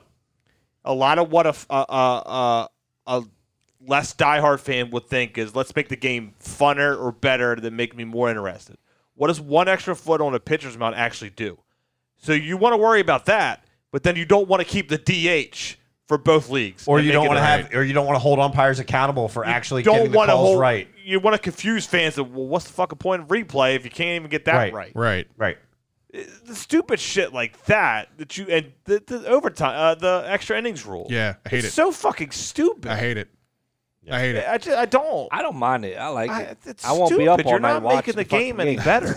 And I think to your point, James, is they're doing that to cater to that audience because they want to speed the games up, and because that's the biggest knock on baseball. When you ask anybody who's not the diehard fan like you and I are, most fans just say the games are too boring and the games last too long. There's no reason to have that one Phillies game. It lasted the next fucking day. But so to kind of to the point. So you talked about it earlier.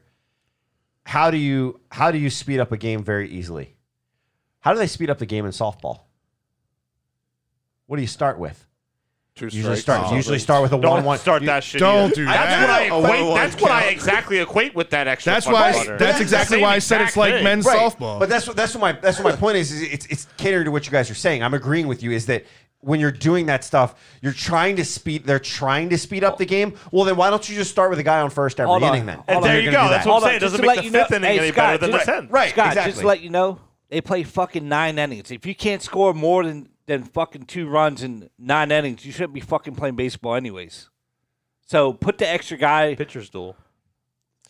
I'm just saying, you guys are. Yeah, I understand that, but if you can't score fucking runs, it doesn't need to be playing 20 innings and get players can get hurt. Pitchers are being used.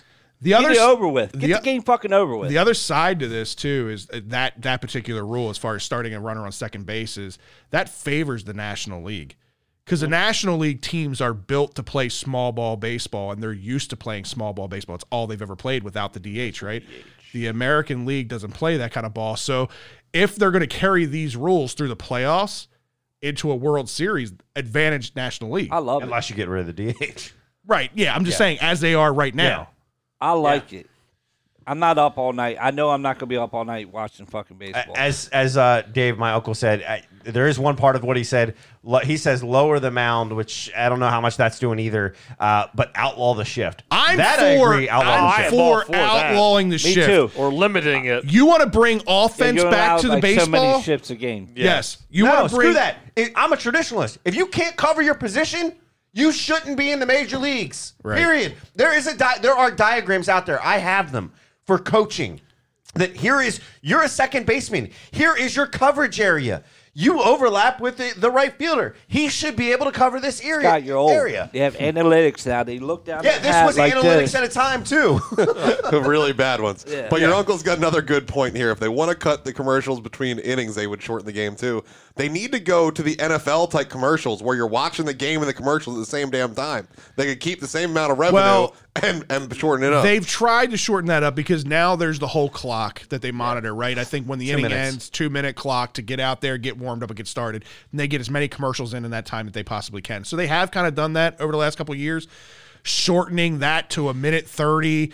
I don't know how much difference that really makes. It's funny in an that entire clock game. that clock technically means nothing because I can't tell you how many times I've sat there and watched an umpire go, hold on. Okay, go ahead. Because they're waiting to get the buzz that all right, now we can go. We're off. Like TV's off. So. All right, Scott, it's time for this week's Liquor Stop Brew of the Week. And what did Jerry and the crew hook us up with this week? So I actually finished mine. Fred did not like this because it's sour, and if you watch the show, you know Fred. Why I'm drinking my natural way. Fred is sour himself, so sour and sour don't go together. The bottle is gone. The bottle is gone. It's his Brooklyn Bel Air sour. There you go. It is their key lime version. It starts with a nice tart, like not necessarily nice tart sour note, but it is a little bit sour, and then it gets a little bit of a sweetness to the finish. I don't mind it. I finished mine. I don't hate sours like you do. You don't want my opinion. So, I thought I hated sours, but I actually kind of liked this one by the time I finished it. right, exactly. I finished it, and it was like, okay, wow, I finished that. I didn't realize I drank that much. Drew, what did you think of it?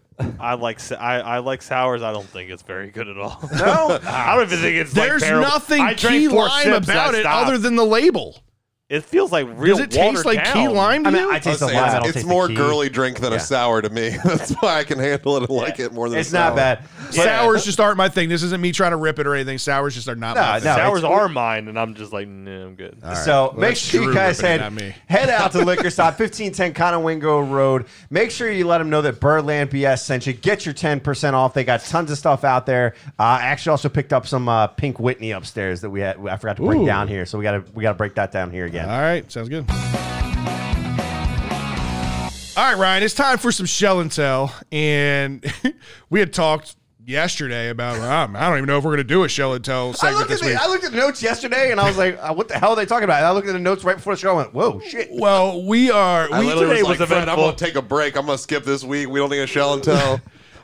partly because we have been so busy with Shell and Tell. We've had a lot going on this past week, and partly because there really wasn't a whole lot of news going on, but things changed in the last 24 hours. Yeah, in the last 24 hours, we'll skip ahead to basketball because that's what broke. This is what I wrote last night, right? With Terps basketball, hoping no news is good news because all is quiet on the hardwood. And it changed today. Well, at 3 p.m., that all fell to shit. Yep. So at 3 p.m., we had a decommitment and a commitment, all in the matter of about 30 seconds announced. Yeah. Boston College forward Jarius Hamilton, who transferred to us last year, has now entered the portal.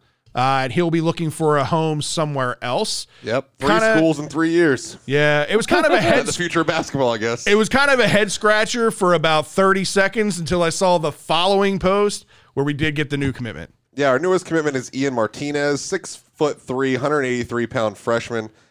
Played all 25 games at Utah last season. Only averaged 16 minutes, 5.2 points, 49.5% shooting though, and 32% from beyond the arc. So when I saw those numbers, I got a little worried, actually. I was different than you. I was like, oh, shit, are we trying to replace Eric? Yeah, no. That was my very first thought. But then I looked back and I kind of realized that, because I thought that we had already replaced Smart with the last guard commitment. But what really happened is we should have got a guard last offseason and didn't. Right. So the very first guard commitment, Fats Russell, was the guard we were supposed to already have. Right. And this was Anquan Smart's replacement. So It's exactly the same graduating year and everything. That's exactly right. He's Anquan Smart's replacement, who was projected to get some good playing time this year. If you want a comparison for you older Terp fans out there, he's a combo guard, kind of like Drew Nicholas was back in the day. If you remember Drew Nicholas, I see a lot of potential in this guy. Some people are saying he's got some good pro prospects, so that speaks volumes to him. The numbers, again, as a freshman, don't blow you out of the waters when you just look at his averages. Like Ryan said, 5.2 points at 49.5% shooting, which is good. But what you look at is what he did in the last, I want to say it was 10 games of the season. He was a freshman. He developed. Yeah. The last 7 games, 7 out of the last 10 games, I think it was, he averaged between 10 to 15 points in those games. So his career high came in one of his very last games. It was a double overtime loss to USC in the Pac-12 tournament quarterfinals. Right. So in the March tournaments, he had 18 points on 7 for 10 shooting in 30 minutes. Right. So that's pretty good. Again, this gives you that combo guard that primarily going to be a 2 guard, but he does have the ability to handle the ball, so he can play the 1 when needed. Somebody gets into foul trouble, or you're just trying to keep guys fresh. That was our problem this season, was that we had too short of a rotation and that people were getting gassed, especially as we got halfway, 3/4 of the way through the season. Guys just didn't have the energy to keep it up, and this is going to add depth to that. And this is the new basketball. You've got to keep your scholarships right. So if you have people leaving in their after the freshman, after their sophomore, after their junior year, you got to at some point try to get somebody back in that kind of class so that you can keep the record going for the high school guys. You always have spots open to draft them. Or you end up giving a scholarship away to a guy like Reese Mona. Well, yeah, or you. That's exactly last year. We could not find a point guard that wanted to come here, and they're like, all right, well, who deserves it the most? Who works the hardest? Reese, here you go. Exactly. And on the Jarius Hamilton side, Hamilton was a little bit of a disappointment in the sense that I had high expectations for him more as a forward. More as maybe like that slashing 3 or a guy that was going to have a low post presence. Didn't really turn out to be that way. He was more of a spot shooter, took more threes than I expected. Wasn't a big rebounder. So, listen, I wish nothing but the best for Jarius Hamilton, but I think this is an upgrade for the squad. Yeah, I mean, and especially if you're going with Anquan Smart as his replacement, it's definitely an upgrade. You're talking about the number 120 overall in the player of the nation for the 2020 class. That was the composite ranking, and the number 19 shooting guard. Some places had him as high as number 67 player in high school. So definitely was ranked high beforehand. He chose Utah over Arizona, Arizona State, Ole Miss, and others. So it's not like this is just some guy we're picking up. Even though he only scored 5 points a game, this guy could develop into a real player here. Right. All right, so let's switch over to the football side of things. As we mentioned, it's been a crazy whirlwind of a week for us. I mean, I know you put out the Marty McNair interview that you did with him. Jordan McNair Foundation, yep. Yeah, we just wrapped up an interview yesterday with Terps punter Anthony Pecorella, which was great. A lot of good conversation on many things. We started a new segment with Shell and Tell called the Player Spotlight, where essentially what we're going to do is all the player interviews is give you a inside look to what these players and what these athletes bring, not just on the field, but off the field as well. Yeah, I mean, we're kind of established at this point. At first, we were like getting a player interview and going, oh my God, this is the best thing that's ever going to happen. Right. And then we got another one and another one. And we're like, all right, well, we should probably like pretend this is going to happen again and like break this off so that people can go back and see this and not just find out what the stats were last night. Exactly. Well, I'm excited, man. It's we got the spring game coming up this Saturday. As we talked about last week, they are going to allow fans into the stands. We're not going to be tailgating out there. Maybe we'll tailgate in the driveway, or at least I'll tailgate in the driveway. You can drive and be the DD. Fred and I aren't even going to get to sit together. I just figured out. So they're pods of 4, and my wife and twins are planning on coming. So Fred going to be sitting 4 rows behind me, yelling at me. We're big enough that we'll still be able to high five and shit. That's fine. I was gonna say, hey, I'll bring me and the kids will come. That way we'll entertain you. There it is. I like it. I might be able to make it. All right. We'll make it a 40% chance of rain. I'm really, really sad. I'm gonna be there whether it's pouring torrential downpours, but we'll have to see how that goes. Well, we had talked about, one of the things that we wanted to see the fans do was get out there and show support. I know you watched the Alabama spring game the other day and just the level of fan support that they have. I mean, granted, it's Alabama, right? It's the number 1 program in all the nation. They're going to have that kind of support. But, for us, as far as showing support for the program, you got to get out there and you got to be there, right? Well, the Terps announced that all the spring tickets are gone. That's great. All the spring tickets are gone, but we are talking about PG County and D.C., and they were free, so we'll see. I don't know if we just had scalpers buying hundreds at a time, and or if people were like, let's get them in case we want to go. So if 5,000 people show up, which is the number of tickets they let go, then I'll be pretty happy with it. And I think that's probably about double of the number of people we saw at the last spring game 2 years ago. But I think that you could drive that kind of interest because we all missed an entire season. Are they doing school on campus this year? Yeah, they're on campus. I wonder how many students you're going to have there just to get out of the dorms. 0. I think 0. Okay. That student section. I'm throwing it out. I'm throwing it out there. I mean, of course, there's going to be a few students. I mean, Ahmed Gafir, who's now working with Shell and Tell, is technically a student. He's in his master program. He'll be there. Right. It's not like it should be 0. I mean, You'll be able to count them. Yeah, I talked to Ellis McKinney on one hand or he's two. Going to be there for this Maybe game. hands So, and feet. but yeah, I don't know, but active undergrad students. I hope I'm wrong. I hope I see 1,000 of them sitting out there getting a nice suntan. But I just figured maybe they want to get out in the fan base. Right. Well, I wanted to get your take, and Scott, I want your take on this too. You know, so with the spring game coming up and some of the question marks and some of the things, the changes that we've made around this squad, what's an area, Ryan, that you're looking forward to seeing at the spring game the most? I think the biggest thing is what we've always been lacking. It's the offensive line. We're starting to get numbers that look like we have a Big Ten offensive line. So I want to see it in action. Right. We got big boys across the board. Of course, we're still out there looking in that transfer portal to get another tackle, maybe guard, depending on how that works out. But we have large bodies we've brought in over the years that are getting training. Plus, you got the new offensive line coach. So I'm really looking forward to seeing him like in the moment interact with these guys. They get pulled out, coaching them up for what they did wrong and see how that works. Well, since you stole mine, I'm going to let you steal the thunder here, Scott. What is your most exciting thing for the spring game? I look at the defensive side of the ball. Okay. Right? There were too many games last year that they just could not handle the other side. Northwestern game being one of them. Right. So I'm really curious to see. You know, we thought that Chance Campbell was that leader on that defensive side of the ball. We didn't think he was. He definitely was. And you know, one of the things that I think you got to play. You know, your buddy Ruben. Can he step up this year? Looks like it. Can he make an impact? I heard him speak in an interview in his press conference for the first time the other day. Another well-spoken kid, knows his shit. Like, and he admits just a lot that to last like year about him. he didn't know, and that's what held him back. Yeah, he right, very said, candid. I was playing fast, but I didn't grasp it. I didn't understand where I was supposed to be. I've always been able to just do this because I'm better than everyone. Right. And so and we've talked to a couple people that said he really started to put it together right the last game about last year and has even developed more through the offseason. Right. So he's not just saying he's slowing down; he's actually doing it. Right. So yeah, that's the side of the ball that I'm most curious on because you know, look, I know that you guys talk about the offensive side, and we need to. Defensive side is going to be a question mark to me this year. There are some question marks with not having a leader. If it is Ruben, great.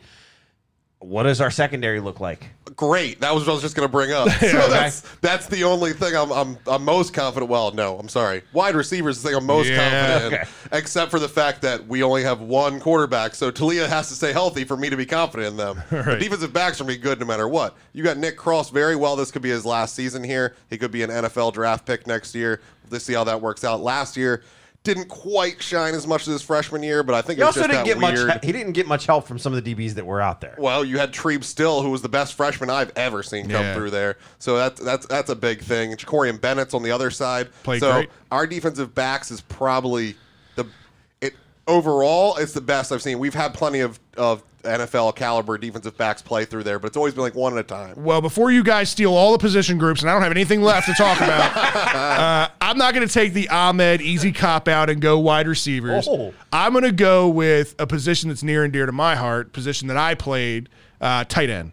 And the reason I say that is because tight end was an area of dire need last year, an area that we were super thin, that we had defensive linemen switching over to tight end to just fill a role. Like, we were all over the place, tight end position. We get Chigakonkwo back from injury last year, which all reports that you're hearing right now is that he's looked great so far in camp. That adds a whole other dimension, I think, to this offense, having a true – and he's a two-way tight end. He's a good blocking tight end. He's a good receiving tight end. Having him out there, we've got a cluster of young freshman tight ends coming in this year, one of which, baby Gronk, CJ Dupree, kid who's bench pressing buses and squatting houses. This kid looks like the real deal athletically. I haven't seen him on the football field other than what I've seen as far as like his high school tape and all that. And it's looked great. But I'm excited to see him. Corey Dutches, another guy. He's a little small, I think, for the position, but hearing great things from Ahmed.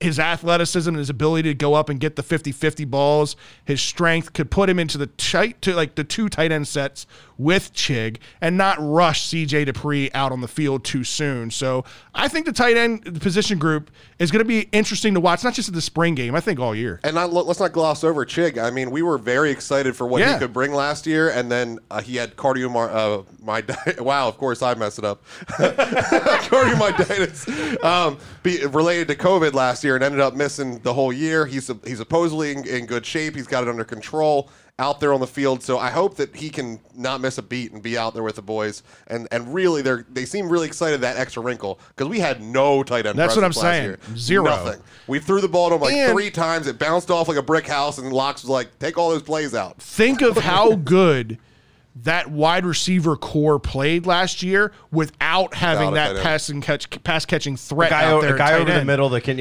all that's going to do is take some of the pressure and some of the double coverages off those elite wide receivers who everything, again, I don't want to hop on the hype train with the wide receivers because it's ridiculous the amount of talent that they have there.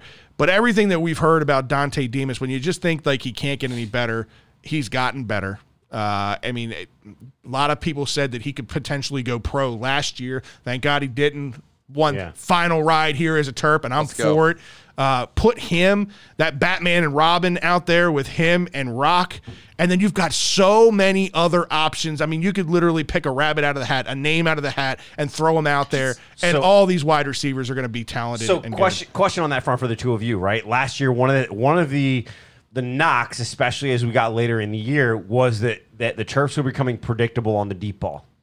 Do you think that addition and being able to have that solidified tight end type situation, do you think that opens up more deep balls and allows you to become less predictable with that, to be able to get those deep balls because the guy's open? Because tight ends run a lot of underneath routes. They run a lot of things over the middle. So all that's going to do is pull some of the coverage into the middle of the field, which then will give you the top end of your defense. Right. So yes, I think these guys are burners, 100%. At that point. So yeah, I mean, Dante Demas was pretty much their deep threat, but I mean, you did have Deshaun Jones. Rack didn't really catch Rack just caught balls in space and then took it to the house. 5-yard slants 80 yards at a time. That was just what he does. He did it twice against Penn State. They look mirror images of each other. It was the exact same play. It was back to back. Yeah.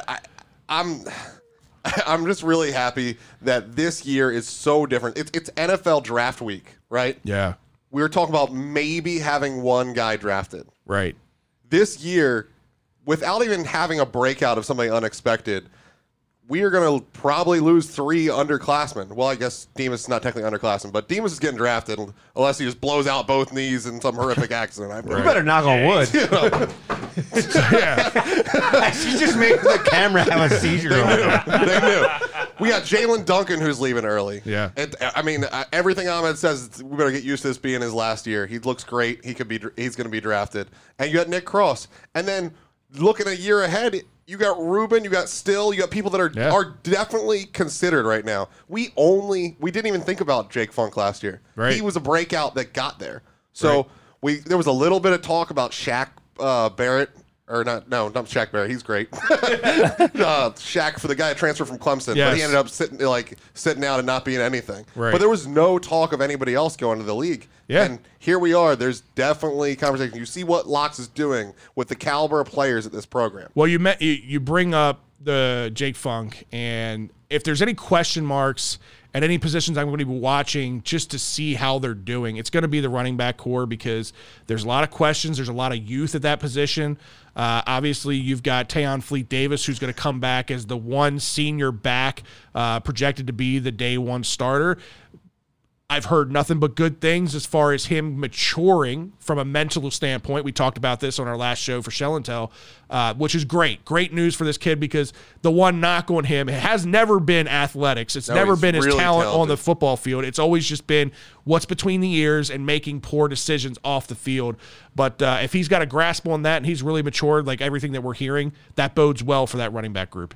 Yeah, it absolutely does. And then you look at the young boys, you got Penny Boone, Isaiah Jacobs, trying to figure out if anybody grabs hold of a spot before we reload in fall, because we have 3 freshman running backs coming in, Antoine Littleton, Roman Henby, and McDonald all coming in here.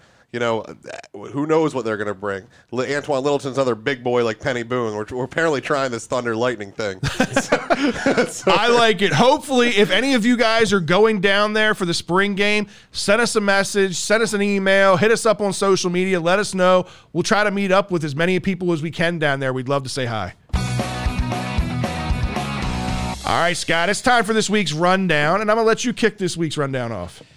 I was actually going to pass it off to somebody else, but all right, I'll take it. Hey, so I'll take it. They just threw it to the Alabama. We already talked about it. He tried to steal my thunder here. So Alabama. Tell us about your son there, Ryan. We're going to get to my son here soon. But the Alabama spring game happened to be a really good day at work. I was able to didn't have any patience, so I was able to watch the Alabama spring game. Thank you, VA. All right, so Alabama spring game, ESPN signing that paycheck. Live broadcast this spring game, and I know it happens. I've seen it before, but it's just one of those things that struck me. Like we always talk about, we can't get any TV coverage for the Terps. All these things that are like the weekly coach interviews at other squads, like Minnesota, that were all on TV when we were out there. Right. All that's just radio at best around here or being streamed. So the TV coverage of a spring game, then you have Alabama spring game attendance, advertises socially distanced. I don't know who's socially distanced in this. 47,218 fans. That makes it the largest sporting event since the pandemic started. That's right, not the Super Bowl, not the national championship game, not the Texas game this past weekend. Have the Terps ever had 47,000 fans at their stadium? Yeah, most of them are visitors, but but yeah, I mean, I just can't believe it, like, to see the level, and it's just. Please, can I get half of that? Yeah. Can I just get a piece? Can I get a piece? Can I fill the lower bowl for a spring game one time? Come on, guys. We're falling behind. So tell me about your son. My son's coming up right here. Jai Hall. You're going to know that name if you don't know it now. This dude is 6'3", 190 pounds. He was ranked the number 3 wide receiver and 44th overall player. How old is your son? 17 years old. Yikes. He was still supposed to be in college playing in this spring game. In high school, I'm sorry. Still supposed to be in high school playing in this spring game. And he looked like the best player on the field on Alabama, who has the best players in the country. I mean, this guy had 4 catches. 2 wide receivers projected to go in the top 15. Yeah. He only had 4 catches, but 72 yards. 2 of these catches, complete highlight reels. His very first catch, he's completely draped because Alabama has great defensive players. Right. And he just whaps out one hand, just grabs this inch of a ball and pulls it in for the first catch. I'm already like, oh, who's this guy? Like, one drive later, he's tiptoeing the sidelines on a first down catch right at the sticks. This dude is unbelievable. He's 17 years old. This guy is going to, Trevor Lawrence 3 years ago, we knew he was going to be the number 1 overall pick. Yeah. I'll put money right now. This is the number 1 drafted wide receiver 3 years from now. Right now. Wow. I'm locked. I almost want to take that bet just for the sake of taking it. I'll give you your $300 for the dog coin. No. I can't waste another $300. He's been burned once today. No, I saw a couple of his highlights. The kid is a real deal. Again, doing it against Alabama defensive backs, these catches, unreal. Scott, what do you got? I was going to pass it off to Drew here. All right, Drew. I'm going to keep it in order here. Just, do whatever. Right. There we go. Put your mic down, Drew. Let's bring hockey into this shit because we never talk about hockey ever. And I'm the resident hockey lover. San Jose Sharks' Patrick Marleau just passed Gordie Howe. Gordie Howe is one of the greats of all time. He just passed Gordie Howe for the most game played with 1,768. Can you imagine that many games in hockey? Jesus. In hockey, where this guy's like, brutal. You get checked on the open ice and never play ever again. I can't do 5 hours of landscaping. This guy's playing that many hockey games. At age 43. Jesus. 41. He's had 1,596 with San Jose alone in 21 years. If he plays tomorrow night, he'll have 900 consecutive games.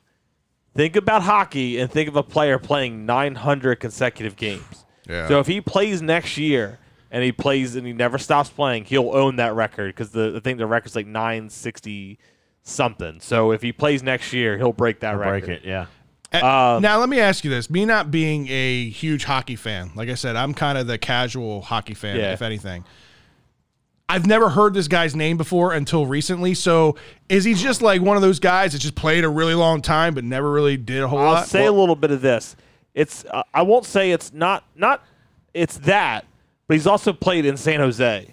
It's a small market in California. Makes sense. Think of it. I mean, you're not really following a lot of West Coast teams in general, the lesser teams. Right. And they're like the Caps, where they're always in the playoffs, but they haven't gotten there. They made it to the Stanley Cup and they lost. I think he played for the Pittsburgh Penguins too. He played 21 years with San Jose, played 2 years with the Maple Leafs, and then he was traded to Pittsburgh last year in that little shortened season, but he only played 8 regular season games. Buffalo Chuck, who I'm assuming would also watch hockey, stuck there in the ice tundra, says he played when he was in middle school. Yeah, so there you go. And he also said he's never had over 86 points in a season. So again, he's a guy that played a really long time, but just kind of flown under the radar. Hockey too, though. There's so many great players that you don't think of as the Ovechkins or the Crosbys. Right. They're just great players that play the game properly. Dale Hunter was one of those guys. There you go. One last little stat that I found real interesting. So I got this on Saturday. So there's been 8,100 NHL players that ever play a game. And Patrick Marleau has played with 3,009 of them. Wow. So that's 37%. Wow. That's fucking interesting. Like he's played, That's obviously crazy. not on the same. He's just played against them. Together. That's like combined. He's been on the ice with them basically. There you at some go. point Yeah, during his career. Wow. I'm sorry. That's just like I said, the resident hockey guy. That's crazy. So like I really started digesting a lot of the stats on and everything on Marleau the last couple of days. That's just amazing to see. Like think of what? Oh, we're in awe of Cal Ripken here. Right. That's fucking baseball. Right. No one You're can not- just jump over and kill you. Low contact, no contact sport. Yeah, Right. You're Yeah. not playing that shit on ice where you're basically playing football and lacrosse mixed with ice. Yeah. You know, with ice. These are some of the toughest Yeah. MFers around. They'll get stitches somewhere on their body in the first period. It and they're happened playing to in the second period. Subban the other day. Yes, exactly. Why? That's what I was just thinking. Yeah, exactly. All right. Roll the dice. Is it sorry. James next? Let's go, James. All Go right, ahead, James. What do you got? All right, the rich just keep on getting richer. Mark Lohr, who is the former CEO of Walmart, and Alex Rodriguez are going to purchase the Timberwolves for about $1.5 billion. It's going to get. It has to get approved by the NBA, but it will. It seems like an emotional purchase for Alex Rodriguez after losing J-Lo. Oh, he'll bounce back with another check. He gets dime pieces left and right. He's trying to get some of that NBA ass. But he lost J-Lo. J-Lo was just getting too old for him. That's all it was. She still looks damn good. I don't care how old but, she is. You know, he could probably be pulling these fucking 20-year-olds and shit. But yeah, so they're going to buy. Who are you again? Are you a TikTok star? Hey, he's got the money for it, but they're going to buy the Timberwolves for $1.5 billion. So the owner of it now, Glenn Taylor, he bought the team in 1994 for $90 million. So It's a little bit of a profit.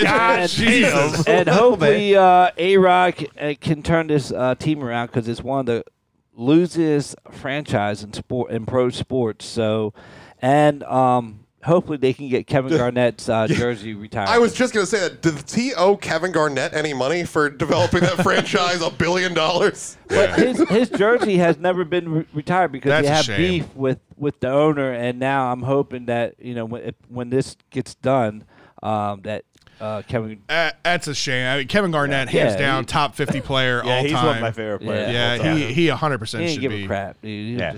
Scott. All right, now it's my turn. All right, I'll take it. Don't ever do that again. So if I told you guys that the Braves called up Sean Kazmir Jr., you might say, "Oh, okay, who he is? What kind of practice did he like? Who dis? Who is this guy? What's the story? Right? Number. Who dis? Well, he may be a junior, but he ain't no Griffey during the draft type junior. All right. He is 36 years old. Young buck. He's a young buck. Hasn't played in the majors since 2008. Carry the one. Wow.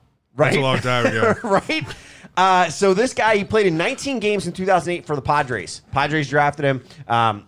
39 at-bats, 205 hitter, 5 walks, and 14 Ks in that. He was drafted originally by the Athletics in the 37th round in 2003. He didn't sign with them and winds up getting drafted by the Padres out of the College of Southern Nevada in the 5th round, and that was in 2004. So not bad for this guy to go from the 37th to the 5th. Right, exactly. I was 4 years removed from high school. So, bastards. you're old. So you're about the same age as I was a millennial. So 37th round to 5th round wound up being pretty good. Career 258 overall hitter, combining all of his stats at all levels.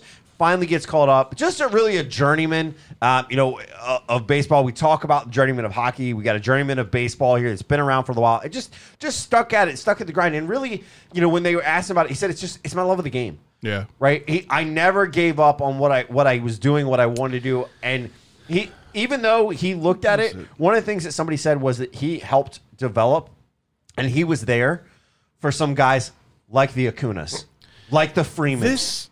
This story reminds me, and I can't think of the guy's name. Wasn't there a pitcher that was like a science teacher? Yeah, it was on Disney. No, not on Disney. That was called the Rays. The replacement For the Rays. Yes, for the Rays. Yeah, that's Yeah. so what he's It's talking on about was Disney. based off of. Okay. They made a movie out of it. Yeah. Correct. Okay. The movie The Rookie is based off the true story of the pitcher who was a science teacher. In Texas. Wound up hurting himself in Texas. He wound up hurting himself. Didn't wind up making it all the way. Became a teacher, and It's then got that same challenged kind of his kid. vibe. I mean, obviously, this guy just didn't give No, up. he just But- didn't give up. He's definitely was a journeyman of it. But I thought it was cool. This guy hasn't played in 13 years He's That's fresh. crazy. in the major leagues, and here he is coming out, and they Telling you. said we're gonna bring him in. Dave and Buster's told me I could do it. I'm telling you, coming back out, 39. My God. All right, Moving so along, it's your turn now. in probably one of the classiest players in NFL history, at least during my time. Alex Smith announced his retirement after 16 years in the NFL the other day. We obviously know this guy's story as far as the injury and coming back and all of that. But I mean, when you look at this guy's career, it started a little rough for him out in San Francisco. He got things together, started playing good football out there in San Francisco. Enter Colin Kaepernick. He gets passed along.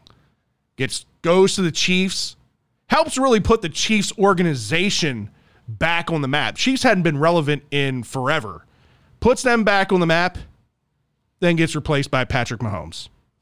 Passed along again. Then he goes to Washington, and we all know how that story ended. Not pretty.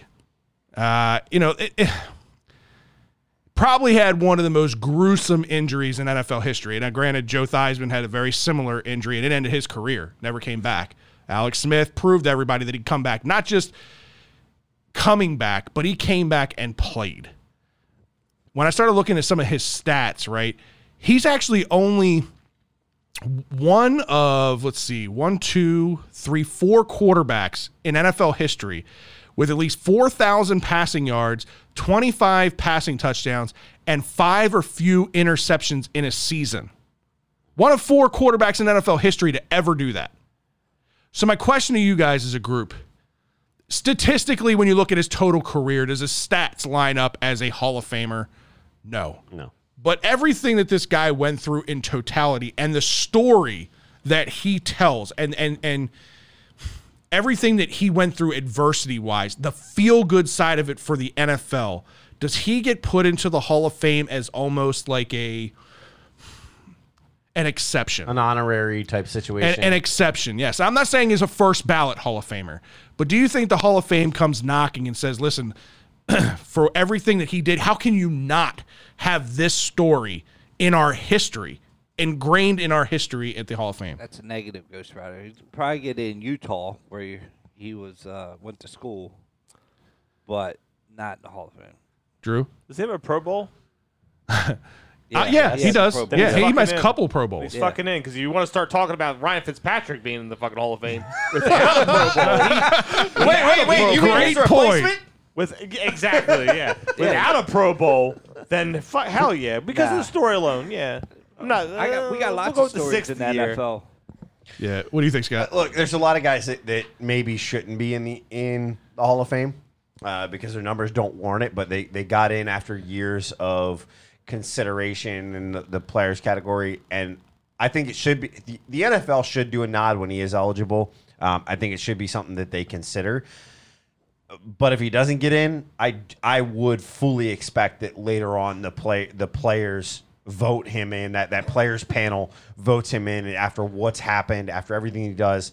You know, he comes back, what he did in each one, and then just the comeback story.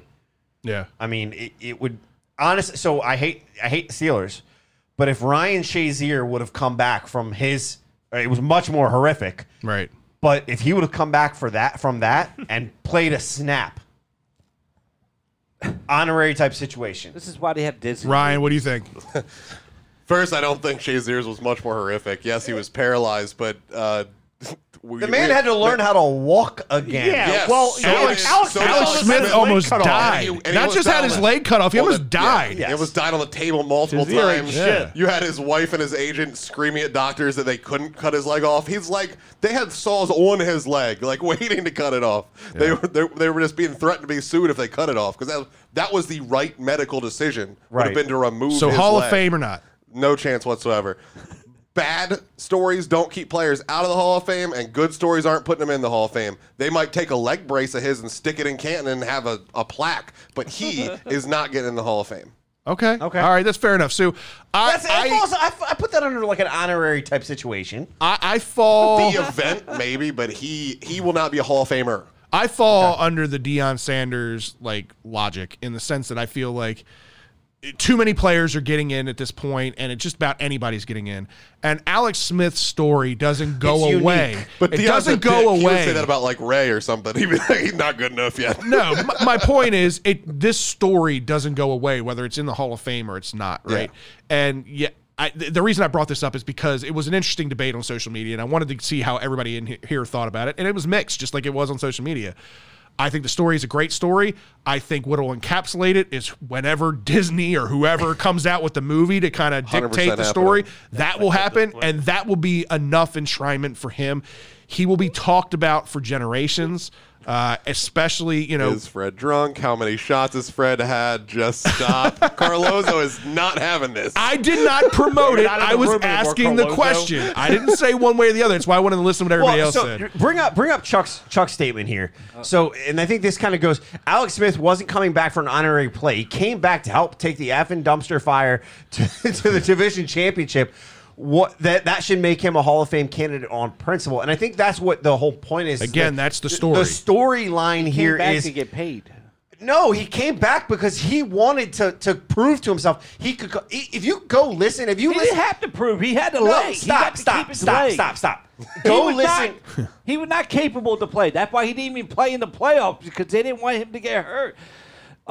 Who's He the head took coach? them Doc to the Heineke? playoffs. No, who's the Dwayne head coach? Haskins? Who's the head coach? But- Ron Rivera. He Ron didn't even Rivera's want him come on out and the said he fucking didn't give a team. shit about him. Yeah, he didn't even want him. He went there to get his fucking money, $17 million or get none. You're going there to get his fucking I don't know. money. I Then don't why- agree with then that. I like the guy, but he had no business. Then why? being on the field. So if Alex that's true, Smith- if that's true, then why play him as much as you did? Alex Hey, Smith was they're a number. bad. Alex Smith was a number 1 overall draft pick in the NFL. All up. He made a shit ton of money in his entire career. I don't think that was the entire That was the- purpose of it. that was I part think of it. I'm not saying it wasn't part of it. Of course, you're not going Go to turn back and down listen to 16 his. million. Go back and listen to his interviews about the guy that was happy to have his life that you're talking about. That he wanted to prove to himself that he I could come agree back with it. and put his body on the field and say everybody said he will never be back, Know and he what? said to himself, "I'm going to put my That life was the best on the line." That was the best division to play in because anywhere else he wouldn't be playing. It He doesn't would've matter. died. It's perfect, James. If you were in that situation, I would you would play. not. You would not. Oh my God! But Nobody in this room, I guarantee you, if we went So- through what Alex went through, Dude, nobody the in head this room. coach didn't even want Can him I on the finish my team. topic? The Go head ahead, go coach ahead. didn't Can even I want him. finish ahead. my topic? Thankfully, we this left is this for supposed to be last. the rundown. thankfully it was No. last. But my Thankfully, point Patrick is, Marleau didn't come after this. my entire point in this conversation was the Hall of Fame, right? I don't believe he'll be in the Hall of Fame.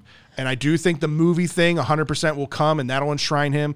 But I think another way of the NFL recognizing Alex Smith would be to change the Comeback Player of the Year award title to the Alex to Smith the Award. Alex Smith Award. I'm totally fine with that, and I think it might happen, but he's not getting in the Hall of Fame. And that's my point. And I think that Alex Smith Award will tell the story enough, and that's how the NFL will get around putting an Alex Smith in the quote unquote. And that's Hall fine. of Again, Fame. I said honorary type situation. My whole point with all of that, kind of wrapping it up, was the fact that nobody in this room could come back from what Alex did and go back to what Alex Smith was doing. That takes an above average human. I agree with both of you in the sense that there was part the money thing, but he made a shit ton of money, so it wasn't all of it.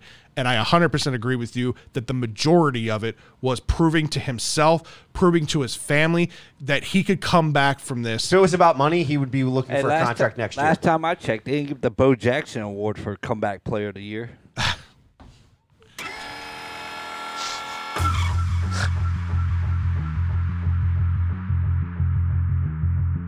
No rules. No boundaries. 2 topics. 30 seconds each. It's time for the 2-minute warning. Bo Jackson. Bo Jackson didn't even come back. What are we talking about Came here? back in baseball. He came, and he was terrible. He's better than Matt Wieters. Oh, Jesus. Here we go. All right. Can we get to the after hours already? It's time for the 2-minute warning. Who's reading the first question? I got it. I kind of want to change it to an Alex I'll let you Smith, go first. Ryan All right. Fitzpatrick debate, but I won't.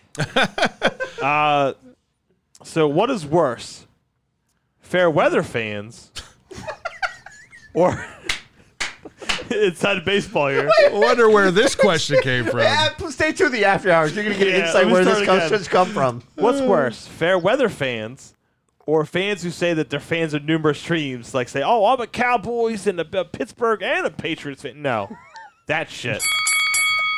So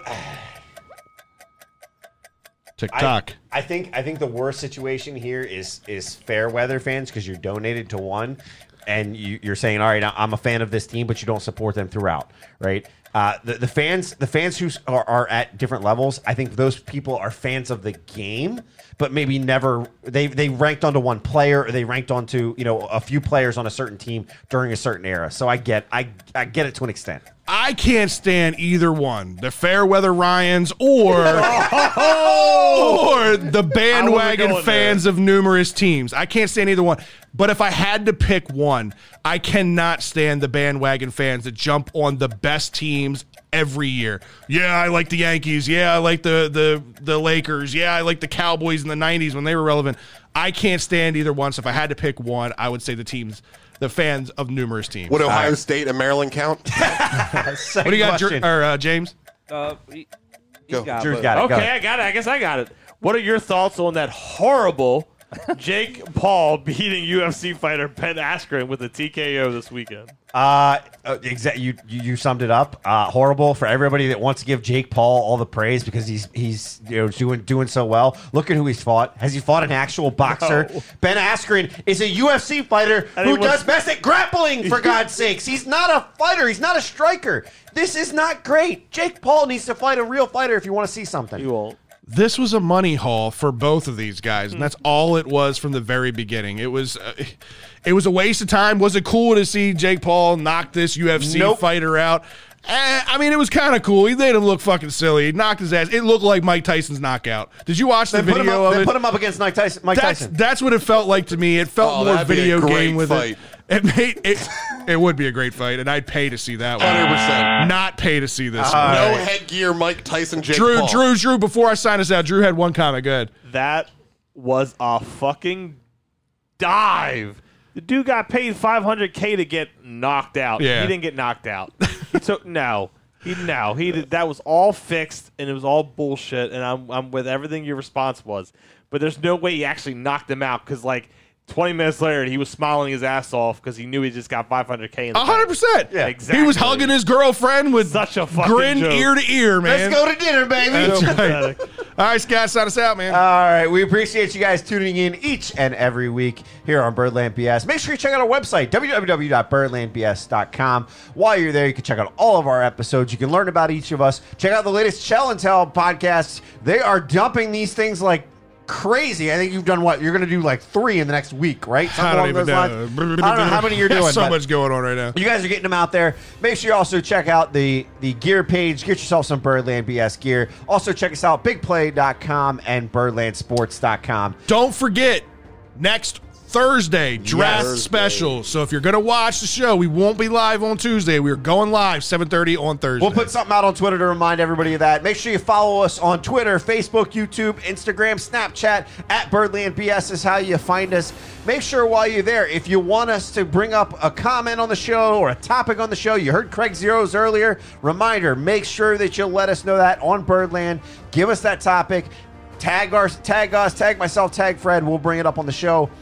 And you can also use the hashtag That's BLBS. That's another way to get us. Make sure you also listen to the audio version of the podcast. Spotify, iTunes, Google Podcasts, wherever you listen to your podcasts, we are there. And if we're not, let us know. We'll get there. Thanks for tuning in as always. We'll be back next week, not Tuesday night, as Fred just said. We'll be back next Thursday night for our draft special. However long it is, 3, 4, 5, 12 hours. We'll Who be here. knows? We'll be here. Oh, God. Work's going to suck on Friday. I'm spending the night, Scott. For Fred, Ryan, James, Drew, and myself, we'll see you guys. See you.